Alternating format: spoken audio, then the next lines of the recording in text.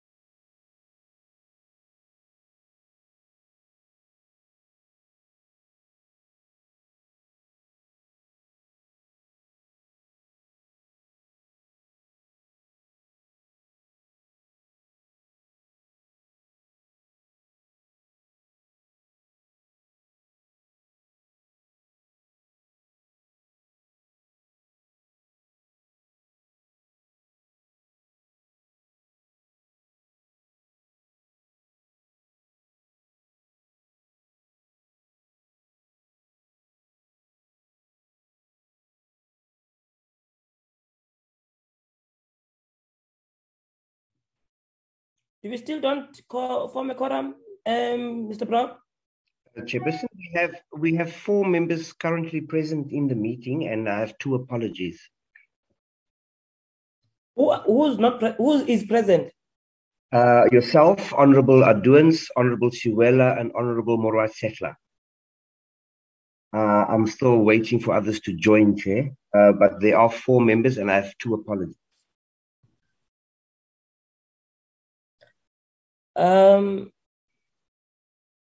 Okay, all right.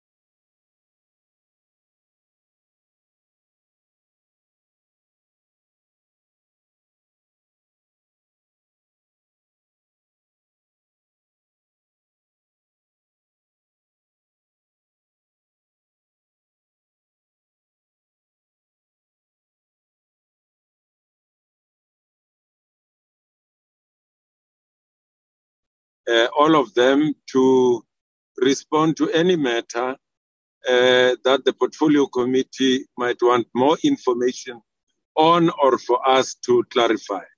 We're presenting the third quarterly report cumulatively from the first and the second quarter report.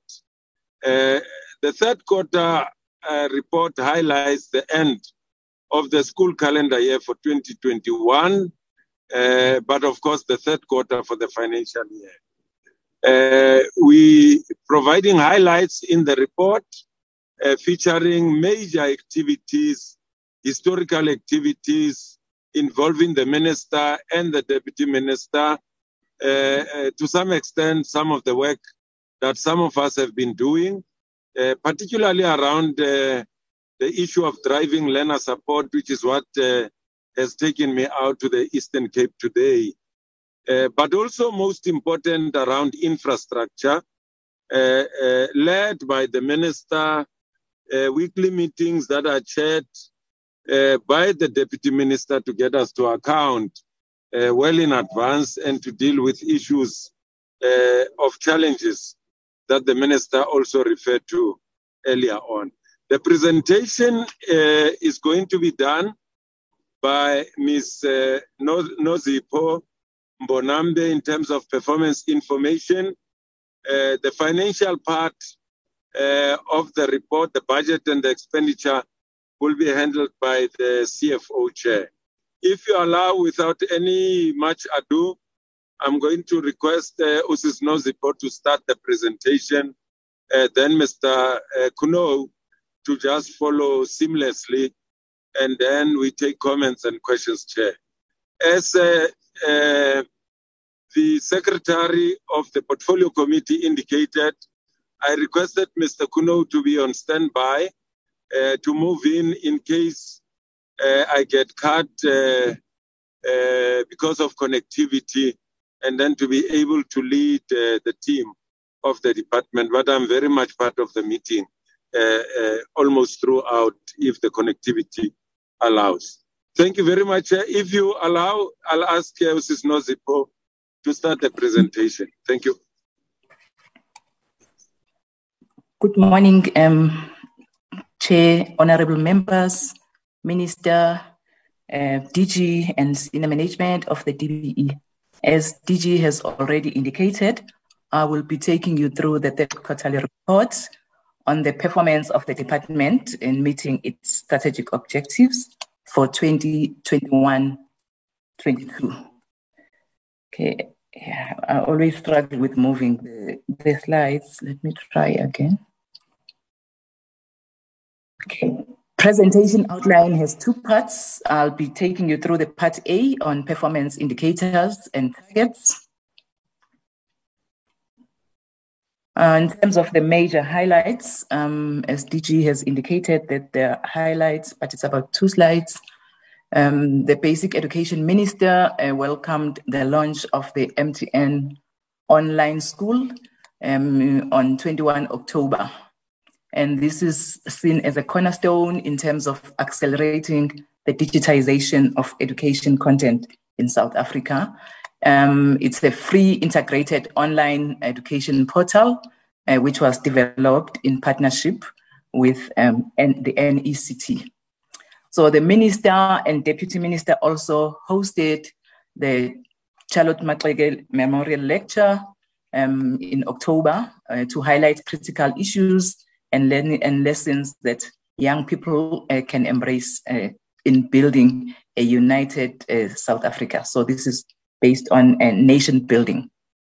The Deputy Minister also and the Eastern Cape MEC for Education through the ASIDI handed over Nkululeko Raro Primary School to the community of Mboqe Mthatha in the Eastern Cape on 29 October. The Director General also undertook an oversight visit to 12 schools in KwaZulu-Natal to motivate grade 12 learners as they were preparing for 2021 NSC exams. We will see more other DG engagements and the monitoring visits in the upcoming slides in Program 1, in slides 30 and also I think, in slide 30, there's more visits that the DG has done, including the infrastructure monitoring and so forth. So the next slide is talking to the NSC, the learners that set for the exams, they're both full-time and part-time, and class of 2021 was the largest class also to sit for the grade 12 NSC examinations since the inception in 2008. We've seen more than 270,000 young people being placed in schools around the country during the phase 2 of the Presidential Young Employment Initiative in DBE, and started serving on 1 November. So we are providing job opportunities to the youth in terms of the economic recovery. And this is more about the admin and the marking of the exam, though the results have been released, but we've seen 41,500 markers being appointed to mark in 193 centers. And also just to highlight that the Director General also visited 177 of the marking centers across the 9 provinces.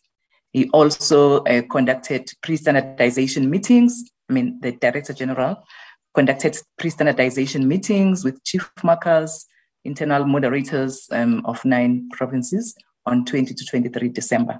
And the next slide is showing a picture. Oh my goodness. Sorry, I always struggle. I'm not sure why. This picture when the DG was conducting those monitoring visits. 5 programs in the DBE that hasn't changed. In this slide, it's a comparison of the quarter 3 for 2020-21 financial year and quarter 3 for 2021-22. We would notice that there were 9 quarterly indicators in 2020-21, and there are 10 quarterly indicators in 2021-22. And in 2020-21, we achieved 89% during the quarter 3, and we've increased by 1% in 2021-22 to 90%. And the one indicator that is partially achieved in 2021-22 is in program 5 on the NSNP 5.1.1. That was due to the examinations, because quarter 3 is mainly about exams. So the 3 schools could not be reached for monitoring. The pie graphs are still talking to the same percentages, comparison of the 2 financial years, the 2020-21, 89%, 2021-22 being 90%. Maybe to summarize in terms of quarterly indicators, program 1 has 3 quarterly indicators and has achieved all 3, with the annual indicators such as the bottom one here, 1.1.3. It's an annual indicator with a target of 12. So we've shaded that in green because the target has already been achieved by quarter 3. We have achieved 18 capacity building programs by quarter 3. 1-to-1, the APP was still a draft at that stage. 1-to-2 is one of the 3 that have been achieved. I think I will also try to summarize in terms of recording in progress. Appointments in terms of staffing services were made. The Chief Director for Human Resource Management, Development and Labor Relations, and the Director for Asset Management have been concluded. In terms of training, 105 employees attended skills development. Labor relations, there's 1 grievance that was reported, and the grievance was resolved and the claims were paid in terms of the travel and subsistence claim. Appeals, there were 2 appeals of written warning issued as a form of progressive discipline. 1 was finalized and 1 is under consideration. 8 legal cases in terms of legal services were received. 3 of the 8, no relief was sought against the minister on the 3 out of 8, and 1 case is a response to a structural interdict. 2 opinions were written and completed in legal services. 1 based on the interpretation of the POPIA, protection of personal information, and the other on supply chain management.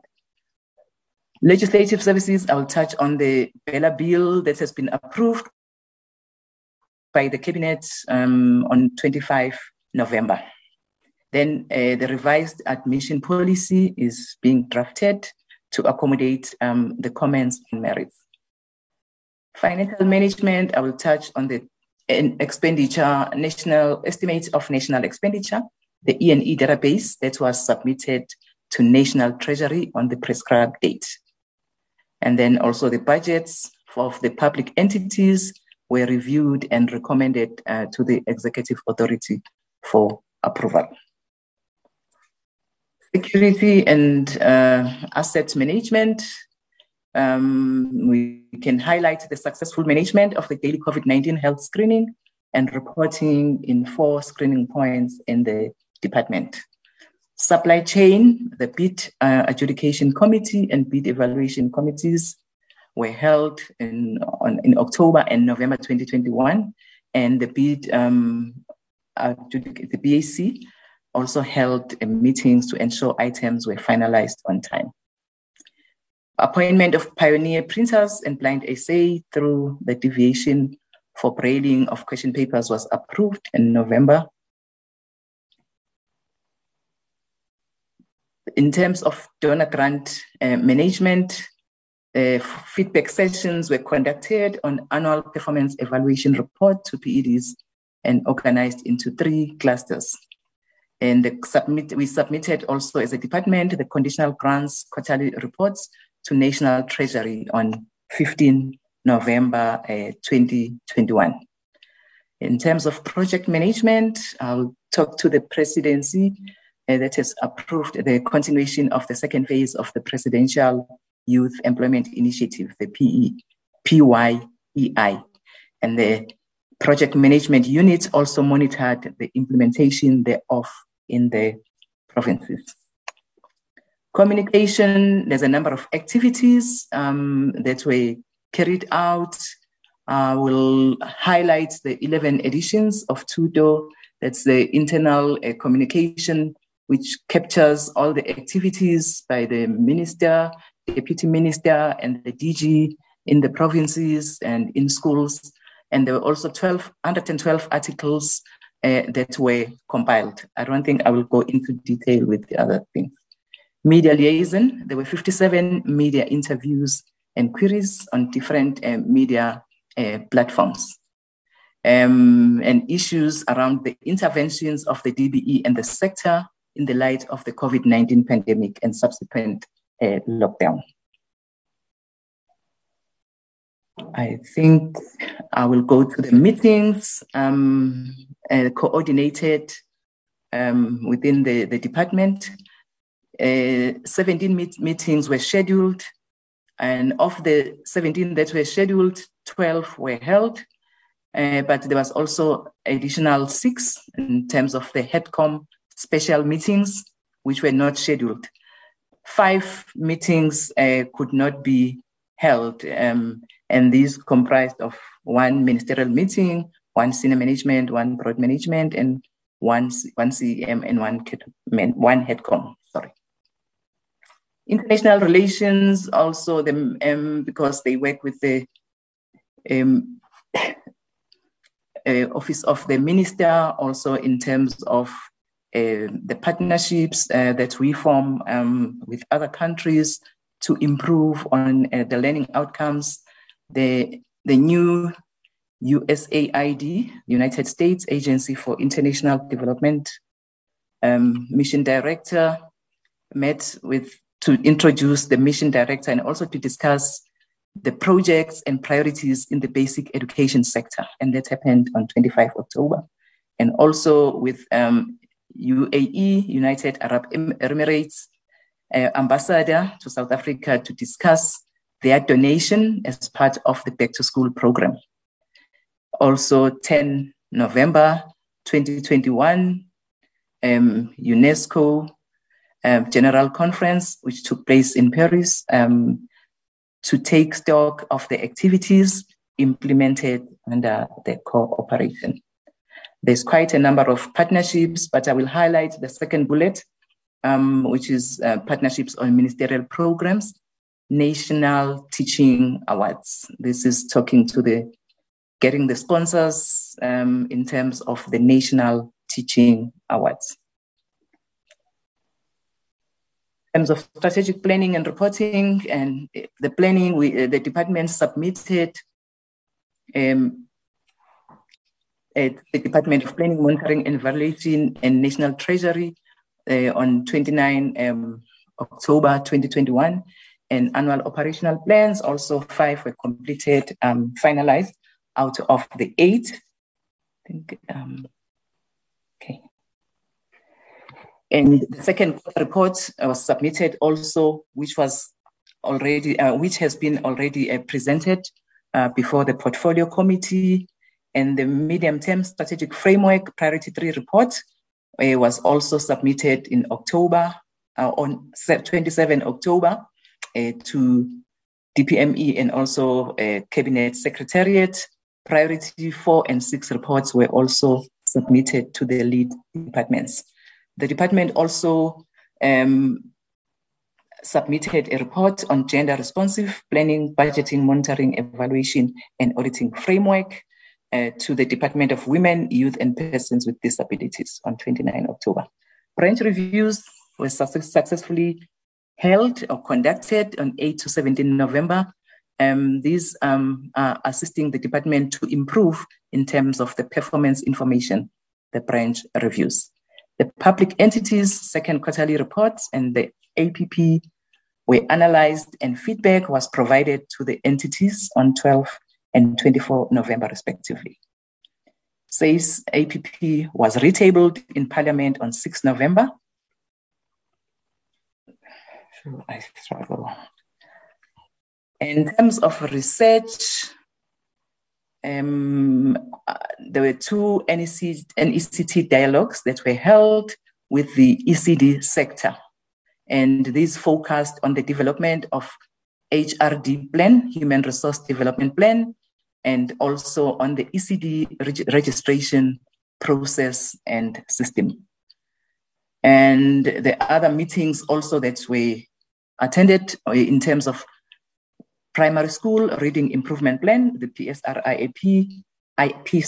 home language lesson plan program, and the second national conference on care and support for teaching and learning on 24 November.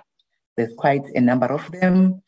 And then UNESCO, there was a media and information literacy week, 25 to 30 October, then the 41st UNESCO General Conference, and the 23rd session of the General Assembly, as well as the 13th Teacher Task Force Policy Dialogue Forum from 1 to 3 December in Rwanda.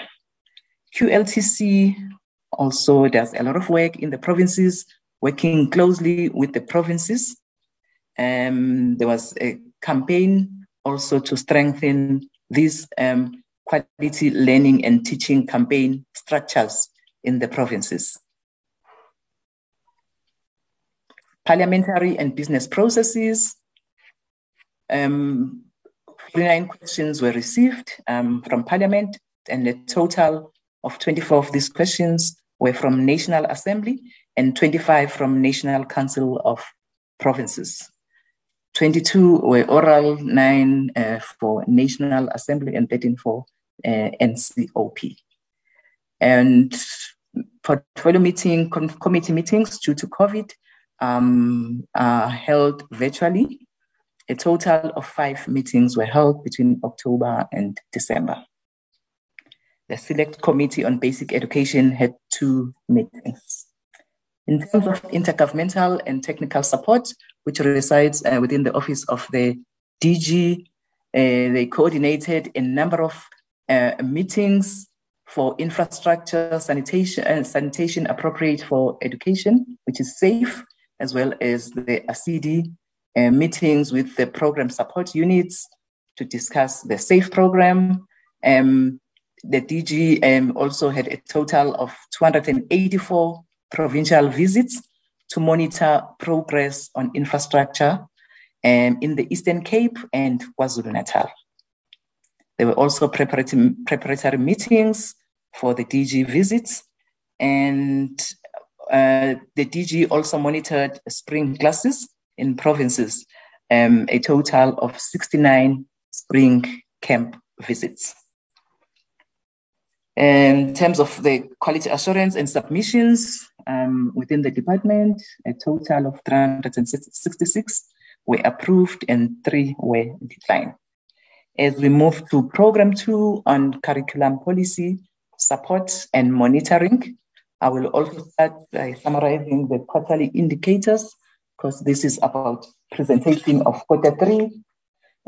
There's one quarterly indicator in Program 2, and there is one, and the other one is biannual, and the rest are annual indicators. So the one has been achieved during the quarter 3. And the other indicators are annual. So what we are presenting here is the milestones. So I will not go through the milestones one to one. And where a milestone, where the annual target has already been achieved, it's shaded in green, like 2.1.9, 2.1.10. The targets for the 2 indicators were achieved by end of quarter 3, which is a positive. So I will not be going through indicator by indicator unless there is something I would like to highlight. Also 2.2.3 has been achieved as at the end of quarter 3.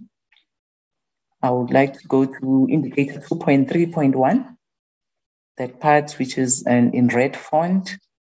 It's just to highlight that as at quarter 3, the performance was 7 out of 27, the target for the year, which is a red flag, and hoping that during the 4th quarter, the target has been achieved. I would also like to go to 2.3.7, number of special schools with access to electronic devices. And the department has a challenge in terms of the provision or providing access to electronic devices in special schools due to the budgetary constraints. And the department relies on partners for this, and the budget is also sitting with the Department of Communication and Digital Technology. So hence, the performance is 5 out of 307 target.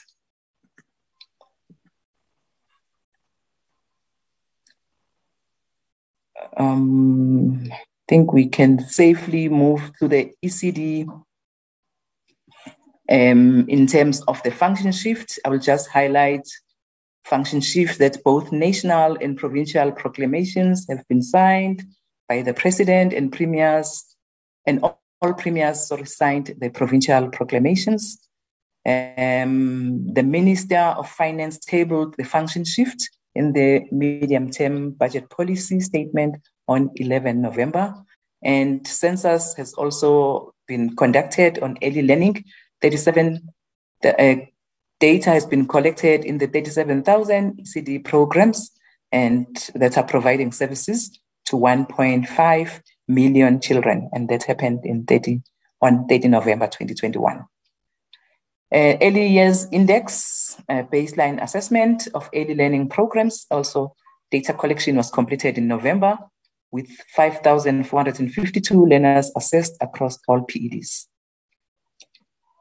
In terms of the enhancement programs, we are looking at the workbooks. I will rather go to the slide which is showing all the provinces when it comes to workbook. And MST, its monitoring was conducted in the provinces in terms of the mathematics and covering also topics on trigonometry, Euclidean geometry, finance and functions and graphs. Rural education monitoring visits were undertaken, and also there was a workshop which was held in Mafikeng with the representatives from Provincial Language Board to quality assure the translated materials. So in terms of the workbooks, the delivery, I would like to highlight this was at end of Q3. However, there was a change in terms of the percentage of delivery, or a move rather to 100% by the 1st of March. So when we presented to the portfolio committee, the APP, we had updated those slides, but we still left the Q3 at this percentage so that it doesn't cause confusion. Curriculum implementation, 53 subject reports on the evaluation of the NSC question papers, and as already indicated earlier that Q3 is about examinations, and so is the National Senior Certificate. So it's mostly about the administration of that and the spring classes which were monitored, and also the implementation of phase 2 of the PYEI happened in Eastern Cape, Free State, Northwest, KwaZulu-Natal, and Limpopo. An implementation plan also for the introduction of Kiswahili into SA schools for the academic year 2022 has been drafted.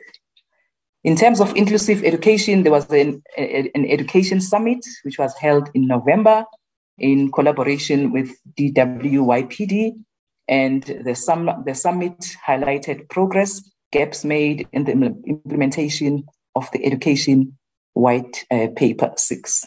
And there were different commissions discussing different themes. 111 officials have been trained on using SharePoint platform to manage performance information and using this information for reporting for all inclusive education reports. Reading, I will touch on the reading leadership, strengthening in South African schools for learning during COVID-19, the selection of 900 storybook titles were finalized by NECT. And also I would like to highlight the Reading Champions Program, where 17,772 champions have been placed in schools with a further trained 4,348 trained in the program. Working with NRC, which is National Reading Coalition, continue to advocate for reading through distribution of reading messages and boxes, and to collect books to establish reading clubs in schools and in communities. Read to Lead has partnered with Ethiopian Church of South Africa in the launch of Read the Reach Your Dreams campaign, where a library was opened and an ECD center was revamped. Second Chance Matric Program, plus minus 27,000 second chance learners attended the face-to-face classes in phase 2, and that ended 30 November. And the learners are supported through broadcasting programs, accessing digital programs, and provision of hard copies. And this program, Second Chance, has also created job opportunities for 261 youths, unemployed youths, who served as screeners and cleaners at the centers before, during, and after the classes. And that takes us to the next program, that is Program 3. Program 3, in terms of the quarterly indicators, has 2, and both quarterly indicators have been achieved. What we see here is the milestones for instance, the 3.1.1 and 3.1.2, these are the milestones towards achieving the annual targets. This is also an annual target, the Funza Lushaka bursaries awarded. However, the target has been met, has been achieved rather by Q3. But I think I need to explain the difference in numbers, a higher number in Q2 and a lower number in Q3 in terms of the Funza Lushaka. The decline in number of bursaries awarded was due to bursary holders that have either cancelled the bursary or declined or are deceased. So that explains the difference between the Q2 and the Q3. 3.1.4 and the next, and also 3.1.5 in the next slides. The red, I know it. Is it only me that has lost Ms. Monambi? Sure. Chair. Okay. No, Chairperson. I've never lost her for yet, Chairperson. I'm not sure if other members have, but I have not. We can hear her clearly. Me alone, okay, then it's fine. Okay. Okay, thanks, Chair. 3.1.4, 3.1.5. I know the Q2 looks red, and that's what we presented at the last portfolio committee. However, that has been resolved, and I can assure you that the targets for the two indicators will be achieved by the end of the financial year. We will be having the 4 quarterly reports, and we have also achieved in Q3. And that's talking to the two indicators. Yeah. I think it will take us to the end of the indicators for Program 3. In terms of the education labor relations, dispute management, there were 22 queries, and 3 were rerouted to relevant units, 3 directed to PEDs, 1 referred to Mpumalanga, and the 15 cases were closed. Education, human resource planning, provisioning, and monitoring. Post-provisioning norms, 5 PEDs distributed their staff establishments to schools by 30 September as expected. 4 Limpopo, Mpumalanga, KwaZulu-Natal, and Eastern Cape, distributed the staffing establishments, Monitor education, human resource planning, provisioning, and monitoring continued. The department also monitors the number of qualified educators aged 30 years and below. 30 years and below, a total of 221 young qualified teachers were appointed in posts, of which 128 were permanent, 54 were temporary, and 39 were substitute and relief. I think for the 2 bullets, I would like to go to, I will go to the tables rather that are coming after this slide. In terms of educator performance management and development and whole school evaluation, 4 PEDs were remotely monitored. Provincial training teams trained 8,393 principals on quality management system. 4 PEDs were monitored. 5 online training sessions were conducted. Initial teacher education has already been covered under the indicator slide in terms of the performance, the Funza Lushaka bursary awards. Then I'm coming back here to the Funza Lushaka placements. I said I would rather present on the one on the table. As at end of Q3, 76% of the Funza Lushaka graduates that are eligible were placed, 76%. In terms of the filling of posts, if we start on the very last column, it's 2020-21 Q3. And as we move, it's 60% move towards the left. It's 2021 Q2, which is 73%. But for 2021-22 Q3, it's 75%. The schools where allocated teaching posts were filled. This is the same, still on the filling of posts, but this is by interval. For instance, less than 50% by province, 50 to 74%, 75 to 99%, and 100%. CPTD, continuing professional teacher development, upgrading of grade R practitioners, 6 PEDs submitted the updated 2021-22 grade R practitioners qualification information to the DBE for the annual sector report. So we will have a consolidated and detailed report by end of the financial year. Provision of support, teacher support, in the PEDs, through a partnership agreement between DBE and the council.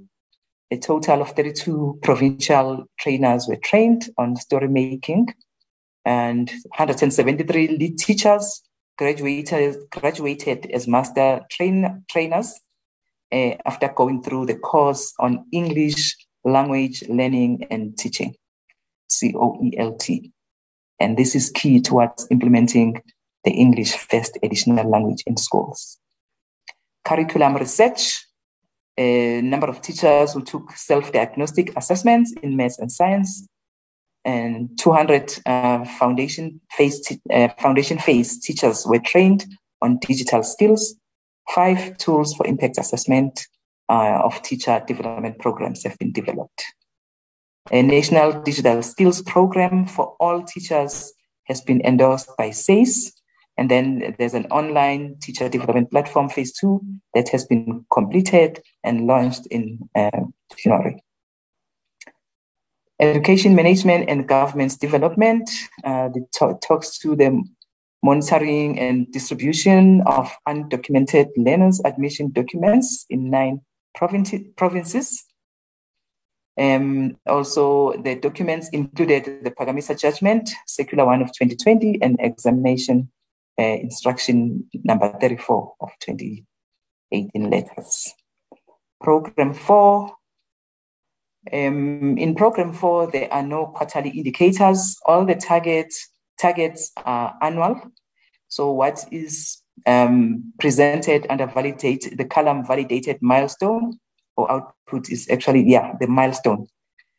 Indicators on infrastructure, 4.1.1, 4.1.2, and 4.1.3. The first indicator, out of 21 annual targets, the performance is 7. And it's highlighted in red because at least by Q3, we should be at 2/3 of the targets. 4.1.2 out of 1,000 targets, the performance is at 458. 4.1.3 on water facilities, target is 100, and by end of Q3, the department is at 44. I thought I would highlight those in terms of the performance. Other indicators are talking to the exams in terms of the reports, and these are already published because the minister released the results already. And this one is also talking to the examination papers, which also have been overtaken by the events. 4.2.4 and 4.2.5 are talking to the systems, 4.2.4 SASEMs, and we've also reported a milestone that 4 PEDs reported that more than 98% of schools were collected, and the remainder of the provinces were still in the process of collection before the schools closed. 4.2.5, also systems on the learner unit record information and tracking system. which is the Lourdes. We've also reported a milestone on this one in terms of the readiness monitoring tool and schedule that were finalized. 4.2.6 is talking to a report on learning outcomes linked to the national assessment framework. Quarter 3, we're reporting that the progress report has been developed in international reading literacy study, because that's key for the reading in grade 4 and grade 6. 4.2.7, another key indicator also on first early learning and national assessment, the ELNA. We can report that the provisional report has been developed. 431, district officials from districts that achieved below the national benchmark in the national senior certificate, they participate in a mentoring program. So this is also one intervention in terms of those underperforming districts. The target is 60, and we can see that it's a total of 76, which means we have achieved the target. 4.3.2 is also talking to school principals rating support services of districts as being satisfactory. And this one is a biennial indicator and is not applicable for 2021-22. So we monitor it every 2 years. 433, percentage of district directors who have undergone competency assessment prior to their appointment. Quarter 3, we have reported also the milestone, but the target is 96%. 434, underperforming schools monitored at least twice a year. This is also another intervention in terms of monitoring the underperforming schools. So far, we have reported a milestone because the department has to work with the provincial education departments in this regard. So Eastern Cape and Mpumalanga provided signed list of schools monitored. 4.3.5, district director forums held, target has been achieved. Total of 4 district director forums have been held. And we know this is driven by the minister. 4.3.6, districts in which teacher development has been conducted as per district improvement plans. The target is 60, and we've also reported a milestone here. We will have a final report or output by end of fourth quarter. Here I will just highlight EMIS. We've presented on the indicator performance, but I would like to highlight bullet 3 in terms of the South African School Administration and Management System, SASEM's modernization. That the project has focused on the release to design and the development for learner and school management, incident management, and school governing body. Then the 4th bullet is also talking to open EMIS demonstrations that have been successfully completed at different fora, ministerial district directors meetings, HEDCOM, SUBCOM for district managers and e-education, as well as the Gauteng Department Education district managers, KZN and Limpopo EMIS School Governing Body Associations, National Consultative Forum, and Independent School Associations. Exams will not really present in terms of question papers as indicated earlier on, that this was the process in preparation for the 2021 NSC exams, which have been written and their results are out already. Same here, still on the exam administration. In terms of the national assessment, I can highlight that the test instruments were piloted in November 2021 in selected schools for the General Education Certificate. And for early learning national assessment, a draft report has been developed and is in the process of being finalized. The SACMEC Data capturing is progressing well and will be concluded by end of Q4.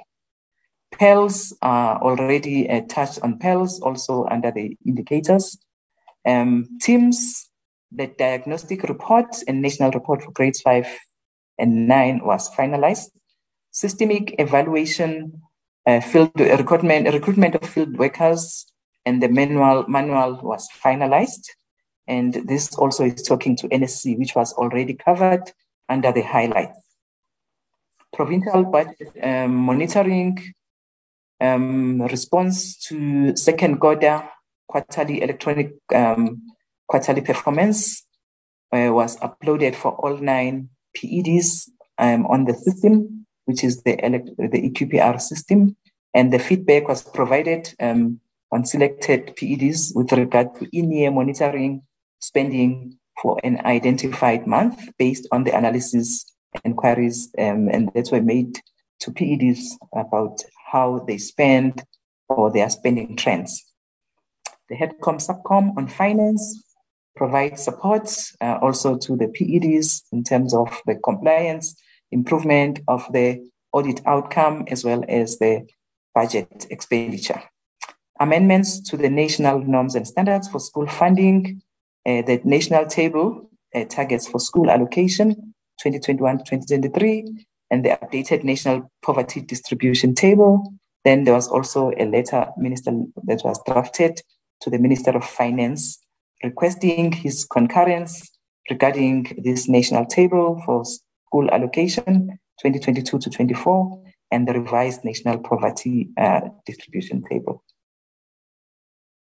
In terms of the provincial and district planning and implementation support, I will just highlight bullet 3 on the Northwest, section 100, 1B intervention, which was which was convened on 15 November 2021, and also the DCMS HEADCOM subcommittee meeting on 1 December, where 43 members attended. I think I can highlight the last bullet here, which is talking to the district development model, and we know how key that is. Also, we can report that the coordination of the DDM technical committees in the sector is not uniform across the provinces, which has provided challenges. A plan has been agreed upon to communicate directly with the districts. School improvement support coordinators visited 641 schools in 27 districts to monitor and support underperforming schools. And this is also a very key. And in terms of the primary schools, 515 were supported. And there were also interactive meetings, which involved circuit managers in preparation for the identification of the underperforming schools. This is talking to school and district incident management and support. A report on the state of readiness or school readiness for 2022 was presented to portfolio and select committees in November and December, respectively. The work of the NEDU, which is very key in terms of improving learning outcomes. NEDU is National Education Evaluation and Development Unit. They conducted 30 workshops to remediate the report on teaching every learner to read at an average age-appropriate level, and also how teachers use DBE Rainbow workbooks to enhance foundational literacy skills. So in this regard, 1,480 departmental heads and teachers, as well as 88 district officials attended the workshop in the districts indicated below. Infrastructure, this is education infrastructure in terms of the allocation, which is 11.6 billion. As at end of Q3, 10.2 billion had been allocated, which translates to 87.5%. As at 22 January, 1.4 billion was remaining amount. The ASIDI, this was covered under the indicator slides in terms of the number of schools completed, which is 7, the water provision, which is 44, and the sanitation provision, which is 262 for the third quarter, but we reported 458, which is covering also quarters 1 and quarter 2. This picture, it's the DG, as we've seen the number of schools, so the number of schools that he visits in terms of to monitor the infrastructure delivery and also to find ways of facilitating the delivery in schools. That brings us to the end of Program 4.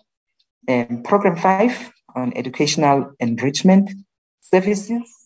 Program 5 has 4 quarterly indicators, and 4 indicators have been achieved as indicated earlier under the summary of the performance, and 1 partially achieved, indicator 5.1.1 on number of schools monitored for the provision of nutritious meals. So as indicated earlier, due to the examinations being conducted in quarter 3, 3 schools could not be reached. So in terms of the overall performance, the department is sitting at 100 out of the 120 target. And I'm almost certain that this indicator will be achieved, or this target rather, will be achieved by the end of the financial year. 5.1.2 is annual, and the business plans have been received for evaluation. So we will have also the final output by end of the financial year, by end of this month, which means in 2 to 3 days' time. These 2 were achieved as indicated, and this is the third one that was also achieved.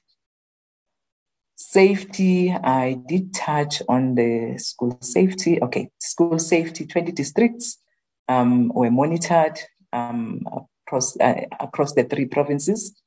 In terms of sport and enrichment in education, the K. Msepe Schools Cup National Championships for netball successfully held.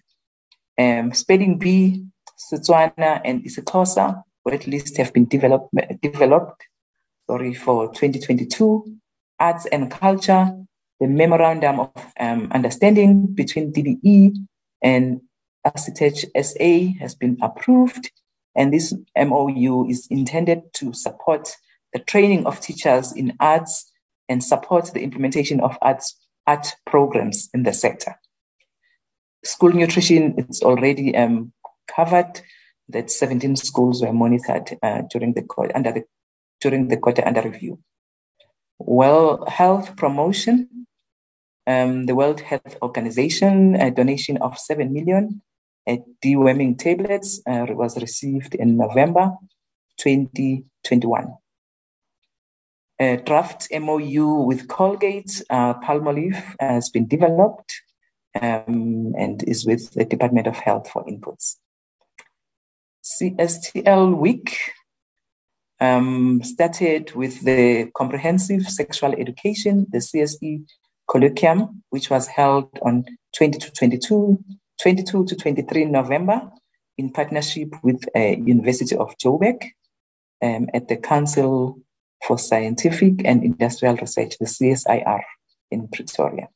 And this was followed by the CSTL National Conference, which was held virtually in partnership with UNICEF and ECT and MIET, which is Media in Education Trust Africa, on 24 to 25 November, and concluded with the launch of Breaking the Silence, which is the TV series at the SABC studios, and that happened on the 28th November. CSE parent sensitization workshops, which is comprehensive sexual education were conducted in 32 schools in Johannesburg South. 240 SMT school management teams and SGB members in Eastern Cape, Northwest and Western Cape provinces were sensitized.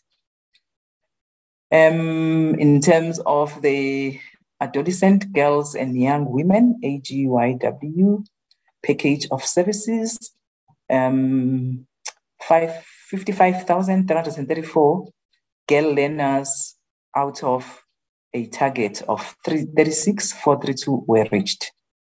Hand washing day commemorated at Zimasa Primary School in October. And the DBE policy on the prevention and management of learner pregnancy in schools was approved by Cabinet on 29 September and was subsequently gazetted on 3 December.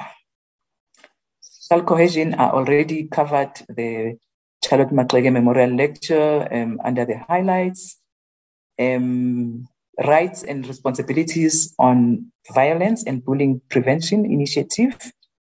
In support of the anti-bullying campaign, a jamboree was organized in pursuit of importance of school safety on 15 October.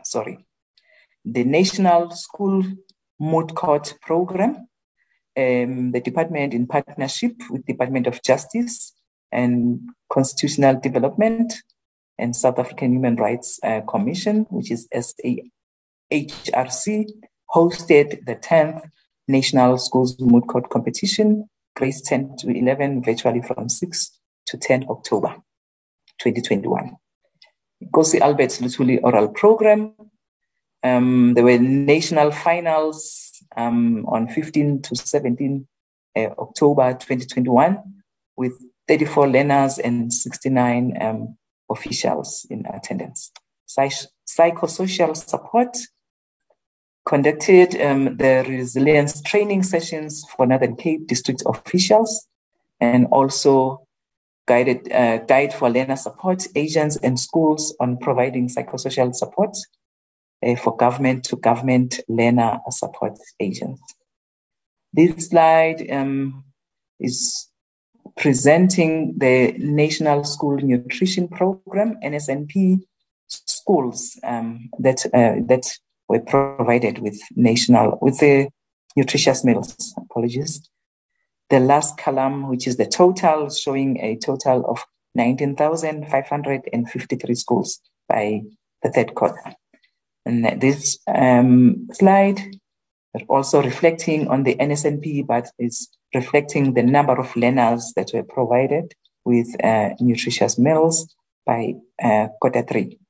The very last row at the bottom is the totals per province, and then the last column and the total is showing like the national total, which is 8.9 million learners, 8,916,552 learners. And that was the last slide in terms of the performance information. I will hand over to the CFO to present the finance, budget and expenditure. Thank you, Chair. Thank you, Nosipho. Good morning, Chairperson and members of the Portfolio Committee, the Minister, DM, DG and colleagues. Can we go to the next slide, please? Yes, our budget, Chairperson, is 27 billion, and 82% of that is allocated to transfers that we make, and the balance, which is 18%, is divided into various items like compensation of employees, examiners, earmarked funds, office accommodation. If we can go to the next slide, please. Yeah, out of that budget of 27 billion, we had spent 22 billion, and the breakdown follows the same percentage breakdown that we showed on the budget side. I'll talk more to the expenditure on the next slide. Yes, thank you. On this slide, we're showing the budget and expenditure per program.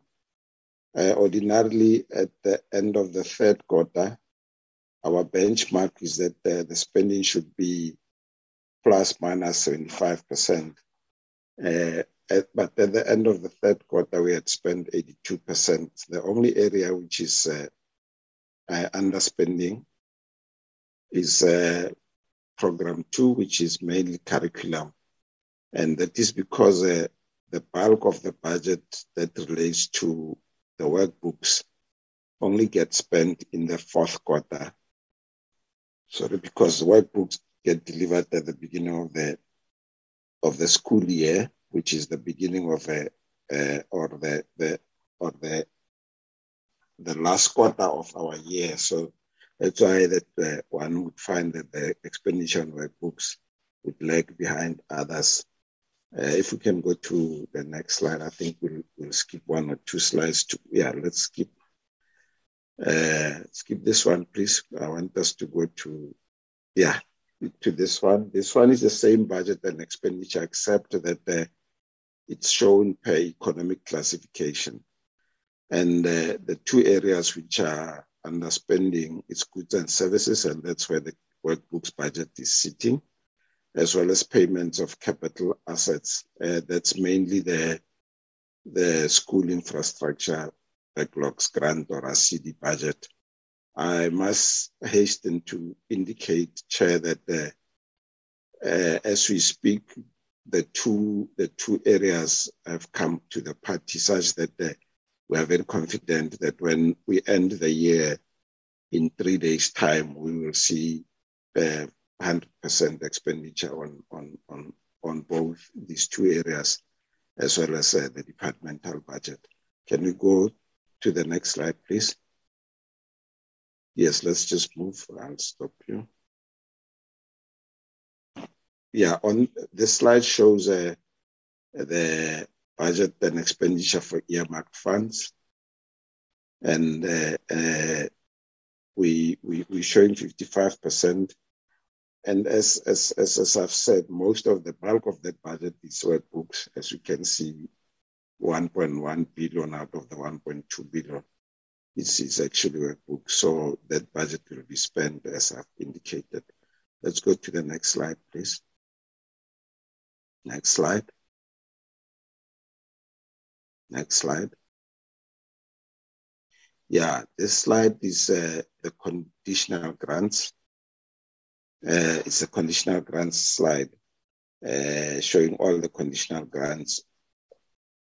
We transfer funds to provinces according to a set schedule which we follow to the letter. But as you can see, we had already transferred or spent far more than the 75% threshold, and we are confident, as I've said. Actually, it's not just confidence. We've already transferred 100% as we speak, heading towards the end of the year. Next slide, please. Next slide. Yeah, this one is it's basically earmarked funds, and we spending as we should. If one looks at the last line there, the total, it's actually public entities, sorry, not earmarked funds. As you can see, we were on par as at the third quarter. We were at 75%, so there are no challenges there as we speak. Next slide. Next slide. This is the school infrastructure backlogs grant budget, a city budget, which I spoke to earlier on to say it was one of the two that was not spending when we showed the economic classification. But I can assure the committee that As we speak, this budget is spending as it should, and come the end of March, we'll have spent 100% of the budget. I think this should be the last slide. Let me just check. Yes, thank you, Chair. Over to you, DG.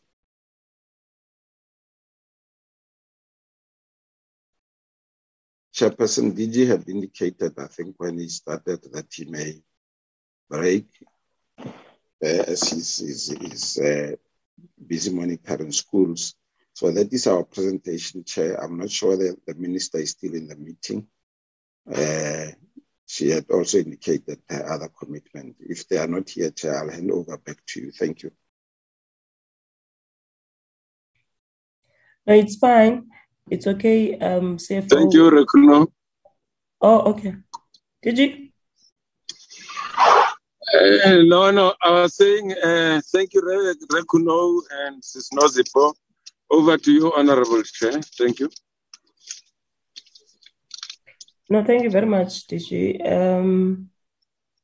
Thank you very much to the presenters as well. Can I note hands from the members that would want to take part in the interaction of this third quarterly report? I've noted Honorable Nodada. You can proceed. Thank you so much, Chair. Good morning, Chair and colleagues. Am I clear, Chair? Yes. Thank you so much, Chair, and thanks for the presentation on the third quarterly report. I just have quite a few questions and comments, Chair. And let's start with ASIDI. In fact, one, there's a failure to meet its targets, its annual targets. And I did pose a question previously about, this promised new purpose vehicle or mechanism that will improve and streamline infrastructure development in schools. And in March 2022, I had asked a question that the department indicated that there's still a backlog of 35 for the sanitation facilities, 101 for water, 41 for the replacements, of schools that have inappropriate structures. And I wanted to check with the DG on the line. There was an indication that a discussion would take place regarding this new purpose vehicle and how it would look like as an extension to what ASIDI already does for the department, and whether that discussion has taken place. And linked to that, what features of this mechanism will then be any different to ASIDI? And if so, from the CFO, what is the budget allocation and annual objectives of this mechanism, if any has been discussed? And if not, Chair, or that discussion has not taken place in this particular issue of ASIDI and the new purpose vehicle, could we then be kept abreast regarding that, considering that there has been quite a few challenges regarding ASIDI? The second one is on slide 42, in terms of the National Reading Plan. Are there any provinces that have not yet implemented the National Reading Plan, or any districts that have not started implementing this particular plan? On slide 36, there's an indication of technology and devices being critical to ensure that learners with special needs need not to fall behind. And I wanted to check, what are the reasons that the number of schools with access to electronic devices have not been prioritized or have fell behind? I might have missed this. But what are the reasons for them having fallen behind? And how much of the budget has been allocated to equip special needs schools with these necessary technologies in this particular report period that we're talking about of 2021-2022? In slide 51, there's an indication about mother tongue language and the textbooks thereof. And if we look at slide 53 as an example, Gauteng, Mpumalanga, and Northwest have the lowest percentage in terms of the delivery of textbooks. And Mpumalanga is sitting at 68%, Northwest 43%, and Gauteng at 42%. And what are the reasons for them not being able to deliver these textbooks? Or are these textbooks that I referred to here a top-up of textbooks that already exist? And if not, then it would be concerning that not even 50% of the textbooks, particularly in Gauteng and Northwest, haven't been delivered.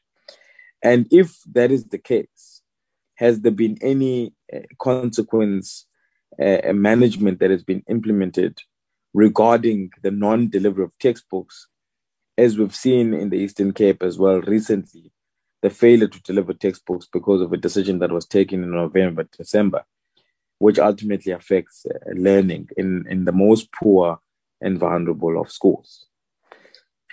And then just moving to other issues that I have noted outside of the slides. And I'll Chair, I would just like to quickly move through this one. In terms, DG, in terms of some of these target settings, when you go and say, you know, we need to monitor X amount of schools for entrepreneurship, X amount of schools that are implementing the technical and operational stream, what determines if, for example, you say that there are 18 schools that you will monitor for entrepreneurship and maybe 3 per province or whatever the case may be? How do you get to that determination of the number of schools? Considering particularly on the 3-stream model that has been put in place and other curriculum ventures that we seek to achieve, and ensuring that we equip learners for the world of work, would it then not be important to try and increase the oversight responsibility of DBE to provinces in making sure that they implement these curriculum offerings, particularly the 2 that I've mentioned, including things like robotics and coding and so on, to increase maybe the target to ensure that, especially in the most poor and the most vulnerable, where there's a need for good quality education and skills development, to focus on those districts and areas that we need to try and improve the curriculum there. So what informed the targets as they are on this? And, you know, would there be a consideration in future moving on when we do set future APPs to consider, you know, putting more emphasis and target the areas that we'd like to see improve and gain more skills? And in terms of the number of schools monitored for ICT, could we possibly get a report on the findings that you have found once the 4th quarter is obviously completed, if you've got more schools that you need to focus on there? And then I had requested a report on the Funza Lushaka bursary breakdown, which I got an annexure that basically gave a breakdown of all the priority subjects or key subjects across all 9 provinces and what is important for each province. But what I would like to get, Chair, is how many learners are currently studying towards those streams or have graduated from them in each province. So that if, for example, the commendable number of over 11,000 bursaries that have been given for Funza Lushaka could be broken down as to how many of them are actually studying towards an FET phase to focus on technical and maths and science, as an example, and how many of them are focusing in African languages of Setswana, for example, in Northwest, it's a key stream of studying. It would obviously be interesting to know what that looks like. And then the second last one for me is that when these targets are said to be met, so in this report, for example, on Q3, a lot of targets have been met. Is there a tangible measurement of how quality teaching and learning is improved based on meeting these targets? So saying that, you know, we've got a target of X, Y, and Z, we've met this target, but also there's a justification of tangible measurement of how quality teaching and learning has actually improved by the department meeting those targets. And then on the on the budget, there's been an indication that now a CD is spending as it should, and by the end of March, it would have spent 100% of the budget. I just have a concern there. I hope there's no fiscal dumping that's taking place because we're close to the end of the financial year. And if we can just get a reassurance that that actually is not taking place, so that we don't find ourselves, having to spend without meeting targets or trying to make sure that there's 100% spend, but the quality of delivery that was supposed to take place and making sure that we get rid of those inappropriate structures is actually not taking place. So I think those are just the questions that I have, Chair, and some of the comments that I do have. And then I think I will come back to this issue of Lutritz and SASMs that the DG referred me to as a mechanism to track dropouts, because I'm not entirely convinced that it actually it is the only effective way and strategy to trace learner dropouts. But I think that's a discussion that we'll take on board on another day. But I just wanted to inform him that I have been looking at that, and I think there is something that can be done in addition to using SASMs and Lutritz to track and trace dropouts. Thanks, Chair.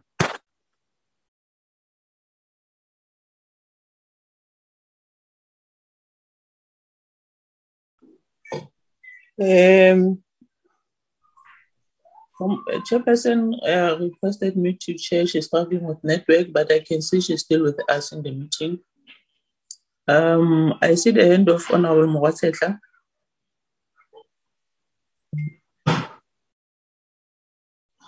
Mudula Studio Lemaloko Kamoka at this all-important portfolio committee on this platform. Good morning. Let's appreciate, Chairperson, the presentations from the department, DBE, and all the report that they have brought before us. I think we must appreciate the fact that indeed the report appears to be well crafted and well oiled and accounting to what the department was able to accomplish to this far. However, Chairperson, I've got two questions to raise here.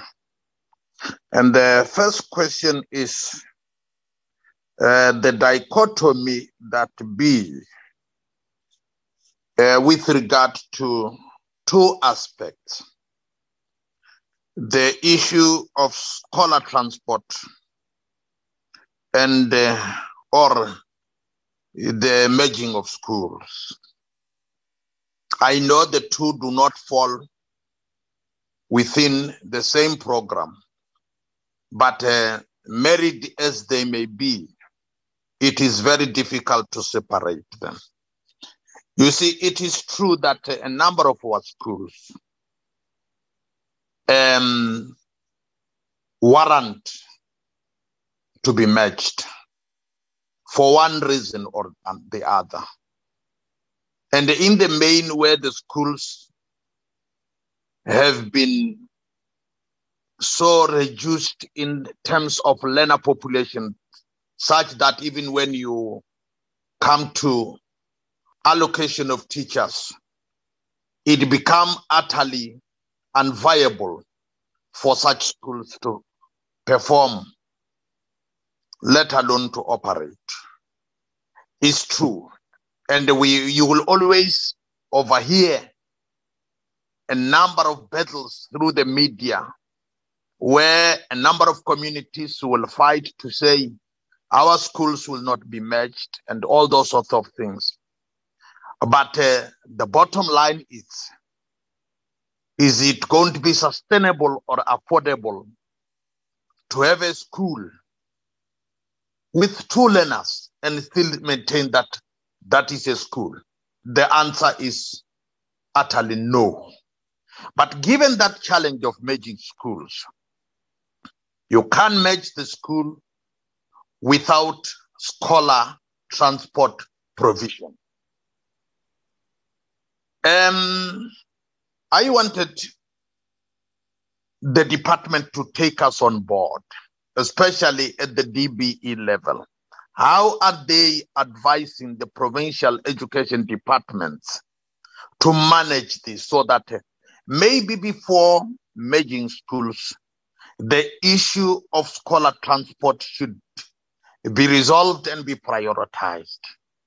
Because you see, we find ourselves in a catch-22 situation wherein either the challenges going on within a number of provinces, Chairperson, is that there is still inadequate scholar transport in a number of communities where learners have to walk more than 10 kilometers plus.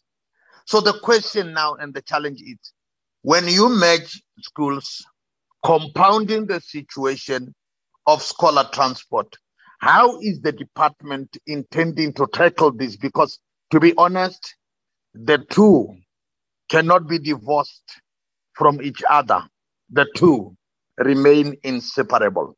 Maybe the department, if they can take us on board as the portfolio committee, how they are advising the provincial departments of education, and to address this, it could be of assistance, because of course you will keep on encountering a number of endless questions as and when we move around.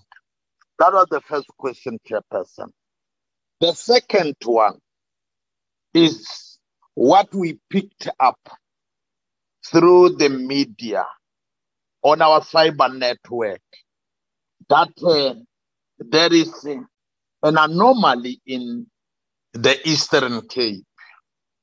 The anomaly which indicates that the province has underspent to an extent that part of their money, I'm not so sure, but the department will come to the party in responding whether the money has been returned to Treasury, or whether, I'm talking about millions here, or whether the money has been returned to the Department of Basic Education. But be that as it may, where the money went may not matter much. But what is very important is what could have contributed to the underspending when the province falls within the category of the most rural provinces, which we believe the province indeed is. And to an extent that instead of underspending, we should be talking that Eastern Cape has overspent, and maybe they be charged for overspending. We would plead their case and pray for their bailout. But now here, what is happening, if this, what is flying around is true, the province has underspent, and which means it has forfeited millions of money which should have been benefiting the teachers and learners in that province. Could this be, Chairperson, an accident that has happened in that part of our province? Or could it be simply because of incompetence within the department? Can we be taken on board? Because all these things will hamper the provision of public and quality basic education to our communities. If we are still going to have the provinces or the departments which are failing to utilize the money as allocated. Maybe I should pause there, Chairperson, for now.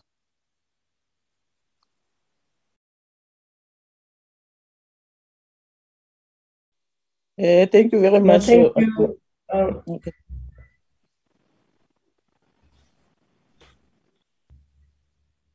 I'm back, Honorable Whip. Thank you. I'm not sure if I'm audible though. I'm struggling. The You are chairperson, you very, are audible. you are very clear, Okay. Chairperson, for now. We can hear you. No, it's fine. Let me so much give to the whip. I see her hand is up. Okay, no, thank you very much, Honorable Chairperson.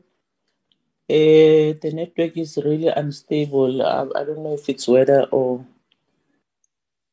in this area or what. But before I lose mine, let me also appreciate the presentation of the Department of Basic Education on their performance and the third quarter of 2021-2022. We note the good work that has been done so far. This report is capturing a very important information that has taken time during a very crucial period in our education system, which is final examinations of all, not only matriculants, but of all learners in the country. We really appreciate the work that has been done so far. But we also acknowledge the challenges that they continuously facing, especially on the infrastructure, the backlog on the infrastructure, and efforts that they are putting in place in making sure that they continuously address them. With regard to what Honorable Mogasetla has raised also on the issue of scholar transport vis-a-vis the viable schools, I think there's really need to have a solution on that one, but I would gladly hear what the department has put in place in making sure that they mitigate that, because when you go to the province, most especially rural provinces like the Eastern Cape, where they live in very far rural areas, where there's a need for scholar transport, and you see learners traveling for longer distances to schools, and then you wonder how and when this thing is going to be resolved, because during rainy seasons we even hear of accidents that may occur in such areas. But for me, Chairperson, I see there's a little bit of growth and improvement compared to the last year's or the 2020-2021 quarterly report. There's a lot of improvement and a lot of achieved performance when you look into the slide on or slide 9 in the presentation. I think they need to be commended for that, because with all the challenges of COVID and that we faced as a country, recovering from it, and up and downs on schools being had to be closed and all those things, but we see that there's a lot of improvement and a lot of performance that is recorded in this presentation, Chair. But I have one question maybe for the department, is with regard to the period during their monitoring, when they do their monitoring at the level of the schools or districts or in provinces, and they are faced with the challenges or they see challenges that are there. Maybe in a school there'll be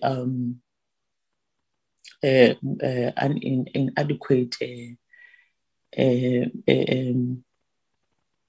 maybe LTSM or or furniture or whatever the case may be, what is the immediate intervention during those monitoring visits? Does the department able to, assist where there's a challenge that they see during their monitoring period, especially on the site where we see DG visited schools in KZN? What is the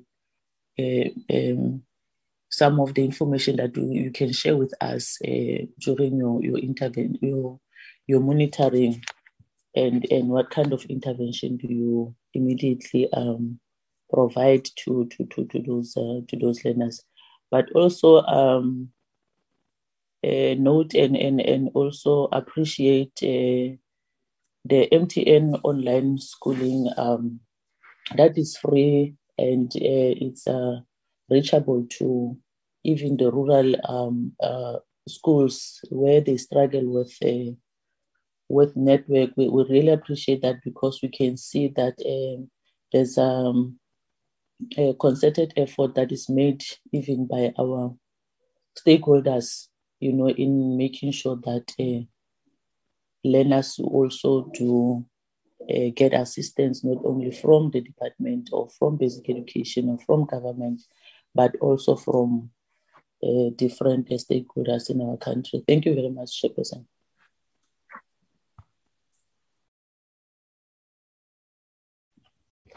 No, thank you very much, Honorable Advance.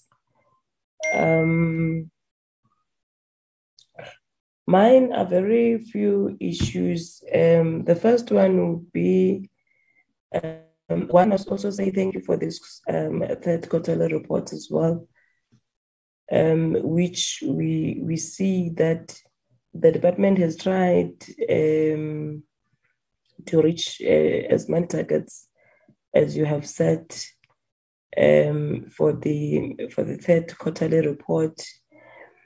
But how is that going to assist in terms of improving your audit outcomes, CFO? How are you planning to improve your audit outcomes, and up to this far, have you implemented the recommendations by the Auditor General, and are you able to see a difference when you have recommended those? When you have implemented those recommendations? And then the second one, there is a slide which speaks to the low spending with regards to the delays in receiving the invoices from the implementing agents for the work that they have completed. What could be the reason for that? Are they not giving the invoices on time as the implementing agencies, or and what is the department doing if the situation is like that? And then there is also a slide on under program 4 where you show that the third quarter report is lower than the projected of 234.5 million, and the low expenditure is attributed to the underpayments for capital assets in the school infrastructure backlogs grant. So why is there underpayments for capital assets in the school infrastructure backlogs grant? So those are the main issues from my side. I'm not sure now who's going to lead the responses. I'm not sure whether the minister or the DG is here. If not, then we go to the people that have presented. Chair, I'm here. I haven't checked whether the minister is here. Should I proceed, Chair?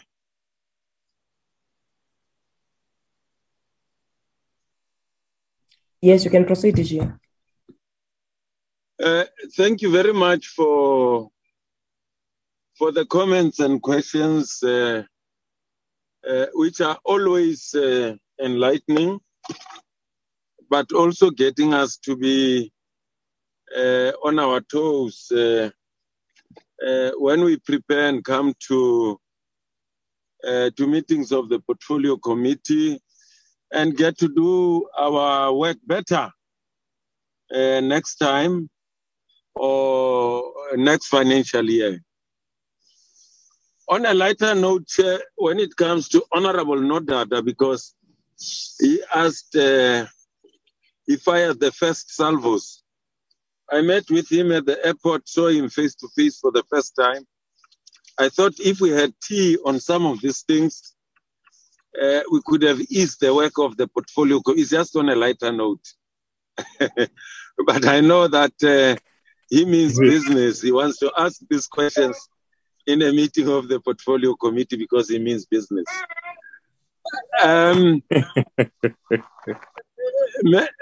Members of the Portfolio Committee will allow me to bring in colleagues who are branch heads, who will answer even better than what I would do.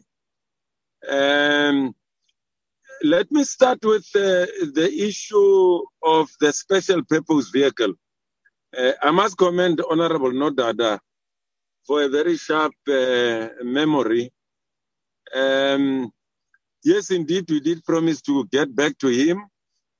We met with ISA Infrastructure South Africa, led by Dr. Ramokgopa. We now have a clear understanding from all of us of what the special purpose vehicle is about and what the special purpose vehicle is going to be doing. It's going to be led by ISA, Honorable Chair and Honorable Nodada. And the purpose of the special purpose vehicle is to elicit investment from the private sector to assist government to deal with the infrastructure backlog.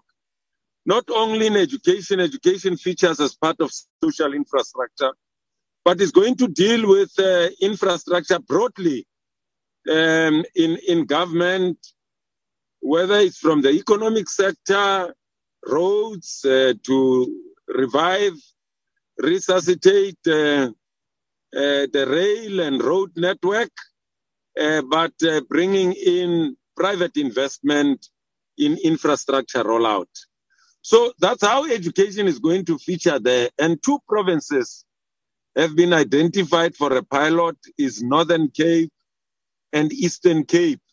We agreed in our last meeting, Honorable Nodada, which we promised that we're going to solicit a common understanding of government from, to establish a committee constituting education, bringing in, we even invited National Treasury there, and they were happy to be part of that meeting. ISA, the presidency, and even public works.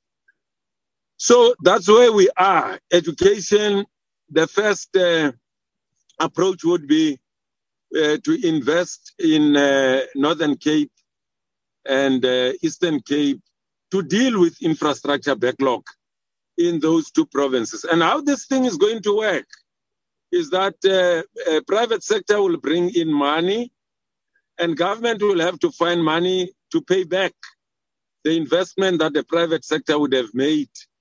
And the good thing is that you'll be able then to eradicate your infrastructure backlog much faster than it would happen from your normal appropriations of government money, which wouldn't have or wouldn't be able to appropriate as quickly as would do when we get infrastructure, private sector investment.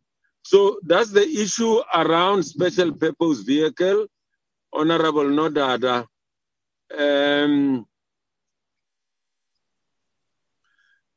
The reading plan, what we usually do is that we charge provinces to implement the reading plan. All provinces have implemented the reading plan. How do I know this? I know it because I chair meetings every year where they present reports on the implementation of their reading programs. And for the past 5 to 6 years, provinces have been presenting reports based on these reading plans. And we also have a meeting convening every month at DBE level, where we're looking at progress made on SONA commitments. One of those commitments made by the president is that we should ensure that at the age of 10-year-old, all learners are able to read with understanding. So, for instance, last week we received such a report from curriculum, from delivery and support, from social cohesion, from a number of line functions, where line functions were giving an update of where the efforts implemented at school level, supported and monitored by districts and provinces are in terms of reading. So every province has got a reading plan that I can put my head on the block. But what I might need to find out is the extent to which those translate into district plans. So on that one, I cannot vouch for now. Provision of IT to learners with special education needs. Learners with special education needs are actually ahead of everyone. I think 442 of our schools were to be covered by telcos, and telcos, the network operators. When I talk about telcos, it's network operators. They are at different level of providing not only connectivity, but even special devices for learners with special education needs in different schools. I think we could took honorable members to some of these schools where ICT has been deployed in schools for learners with special education needs. Our plan was that we want to cover first all schools for learners with special needs, and then after that, multi-grade schools. Then the next group will be quintile 1 to 3, and then the last group will be quintile 4 to 5. Some of the quintile 4 to 5 schools are already getting this through their own initiatives, raising funds, etc. and etc. Delivery of textbooks. Textbooks were first delivered from the new catalog in 2012, if my memory serves me well. What provinces are doing at the moment, if we talk about textbooks, is just replenishing what has been there, what we call top-up, which wouldn't exceed 30% ordinarily. If it does, then it means that the province is doing very bad on textbook retention and recovery. What we buy every year is stationery, not textbooks. So that would be my explanation with respect to the analogy that you gave of Mpumalanga, Northwest, Gauteng. No, they would have textbooks. The new catalog was issued in 2012. They are just replenishing now. What determines the targets of schools to be visited? It depends on the size of the project. It depends on the money available to go out and monitor. But also what we need to take into account, Honorable Chair, is that apart from the monitoring done by DBE, provincial officials do monitoring on the same issues. District officials also do monitoring. we need to take all of those foot soldiers' as impact of footprints into account to adequately assess the impact of the monitoring that the sector is doing. So it's not only DBE, so it's provinces, it's also districts that are doing monitoring as well.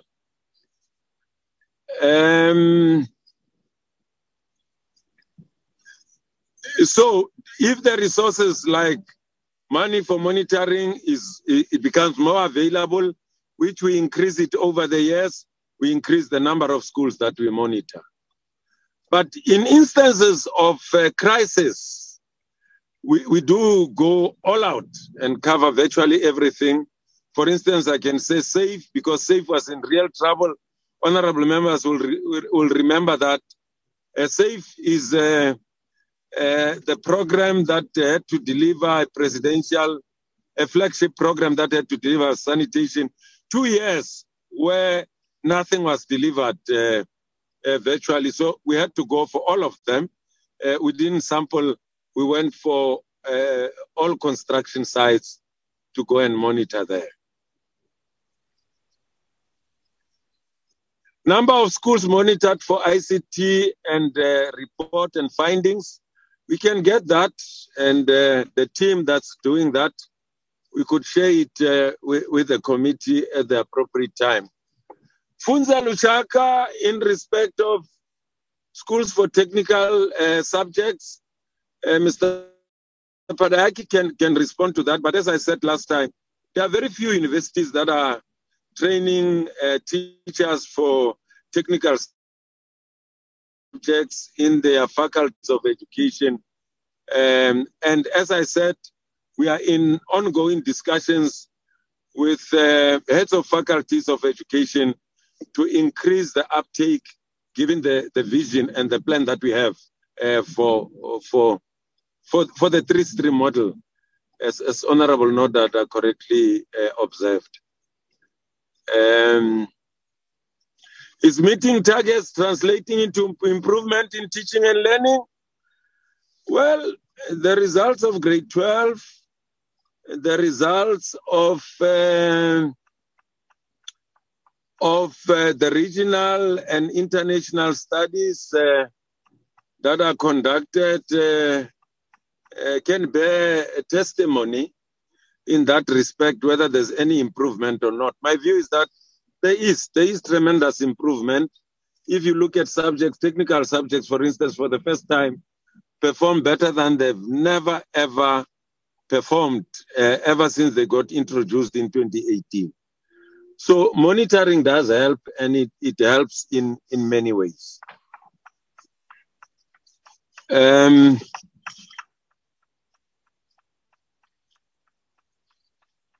Let me see. Luritz. Yeah, I'm sure, Honorable Nodada, this one was just a tongue in cheek. I didn't suggest that Luritz is the only way, but for us in the sector, it's a reliable means to help us determine, the extent of the dropout rate.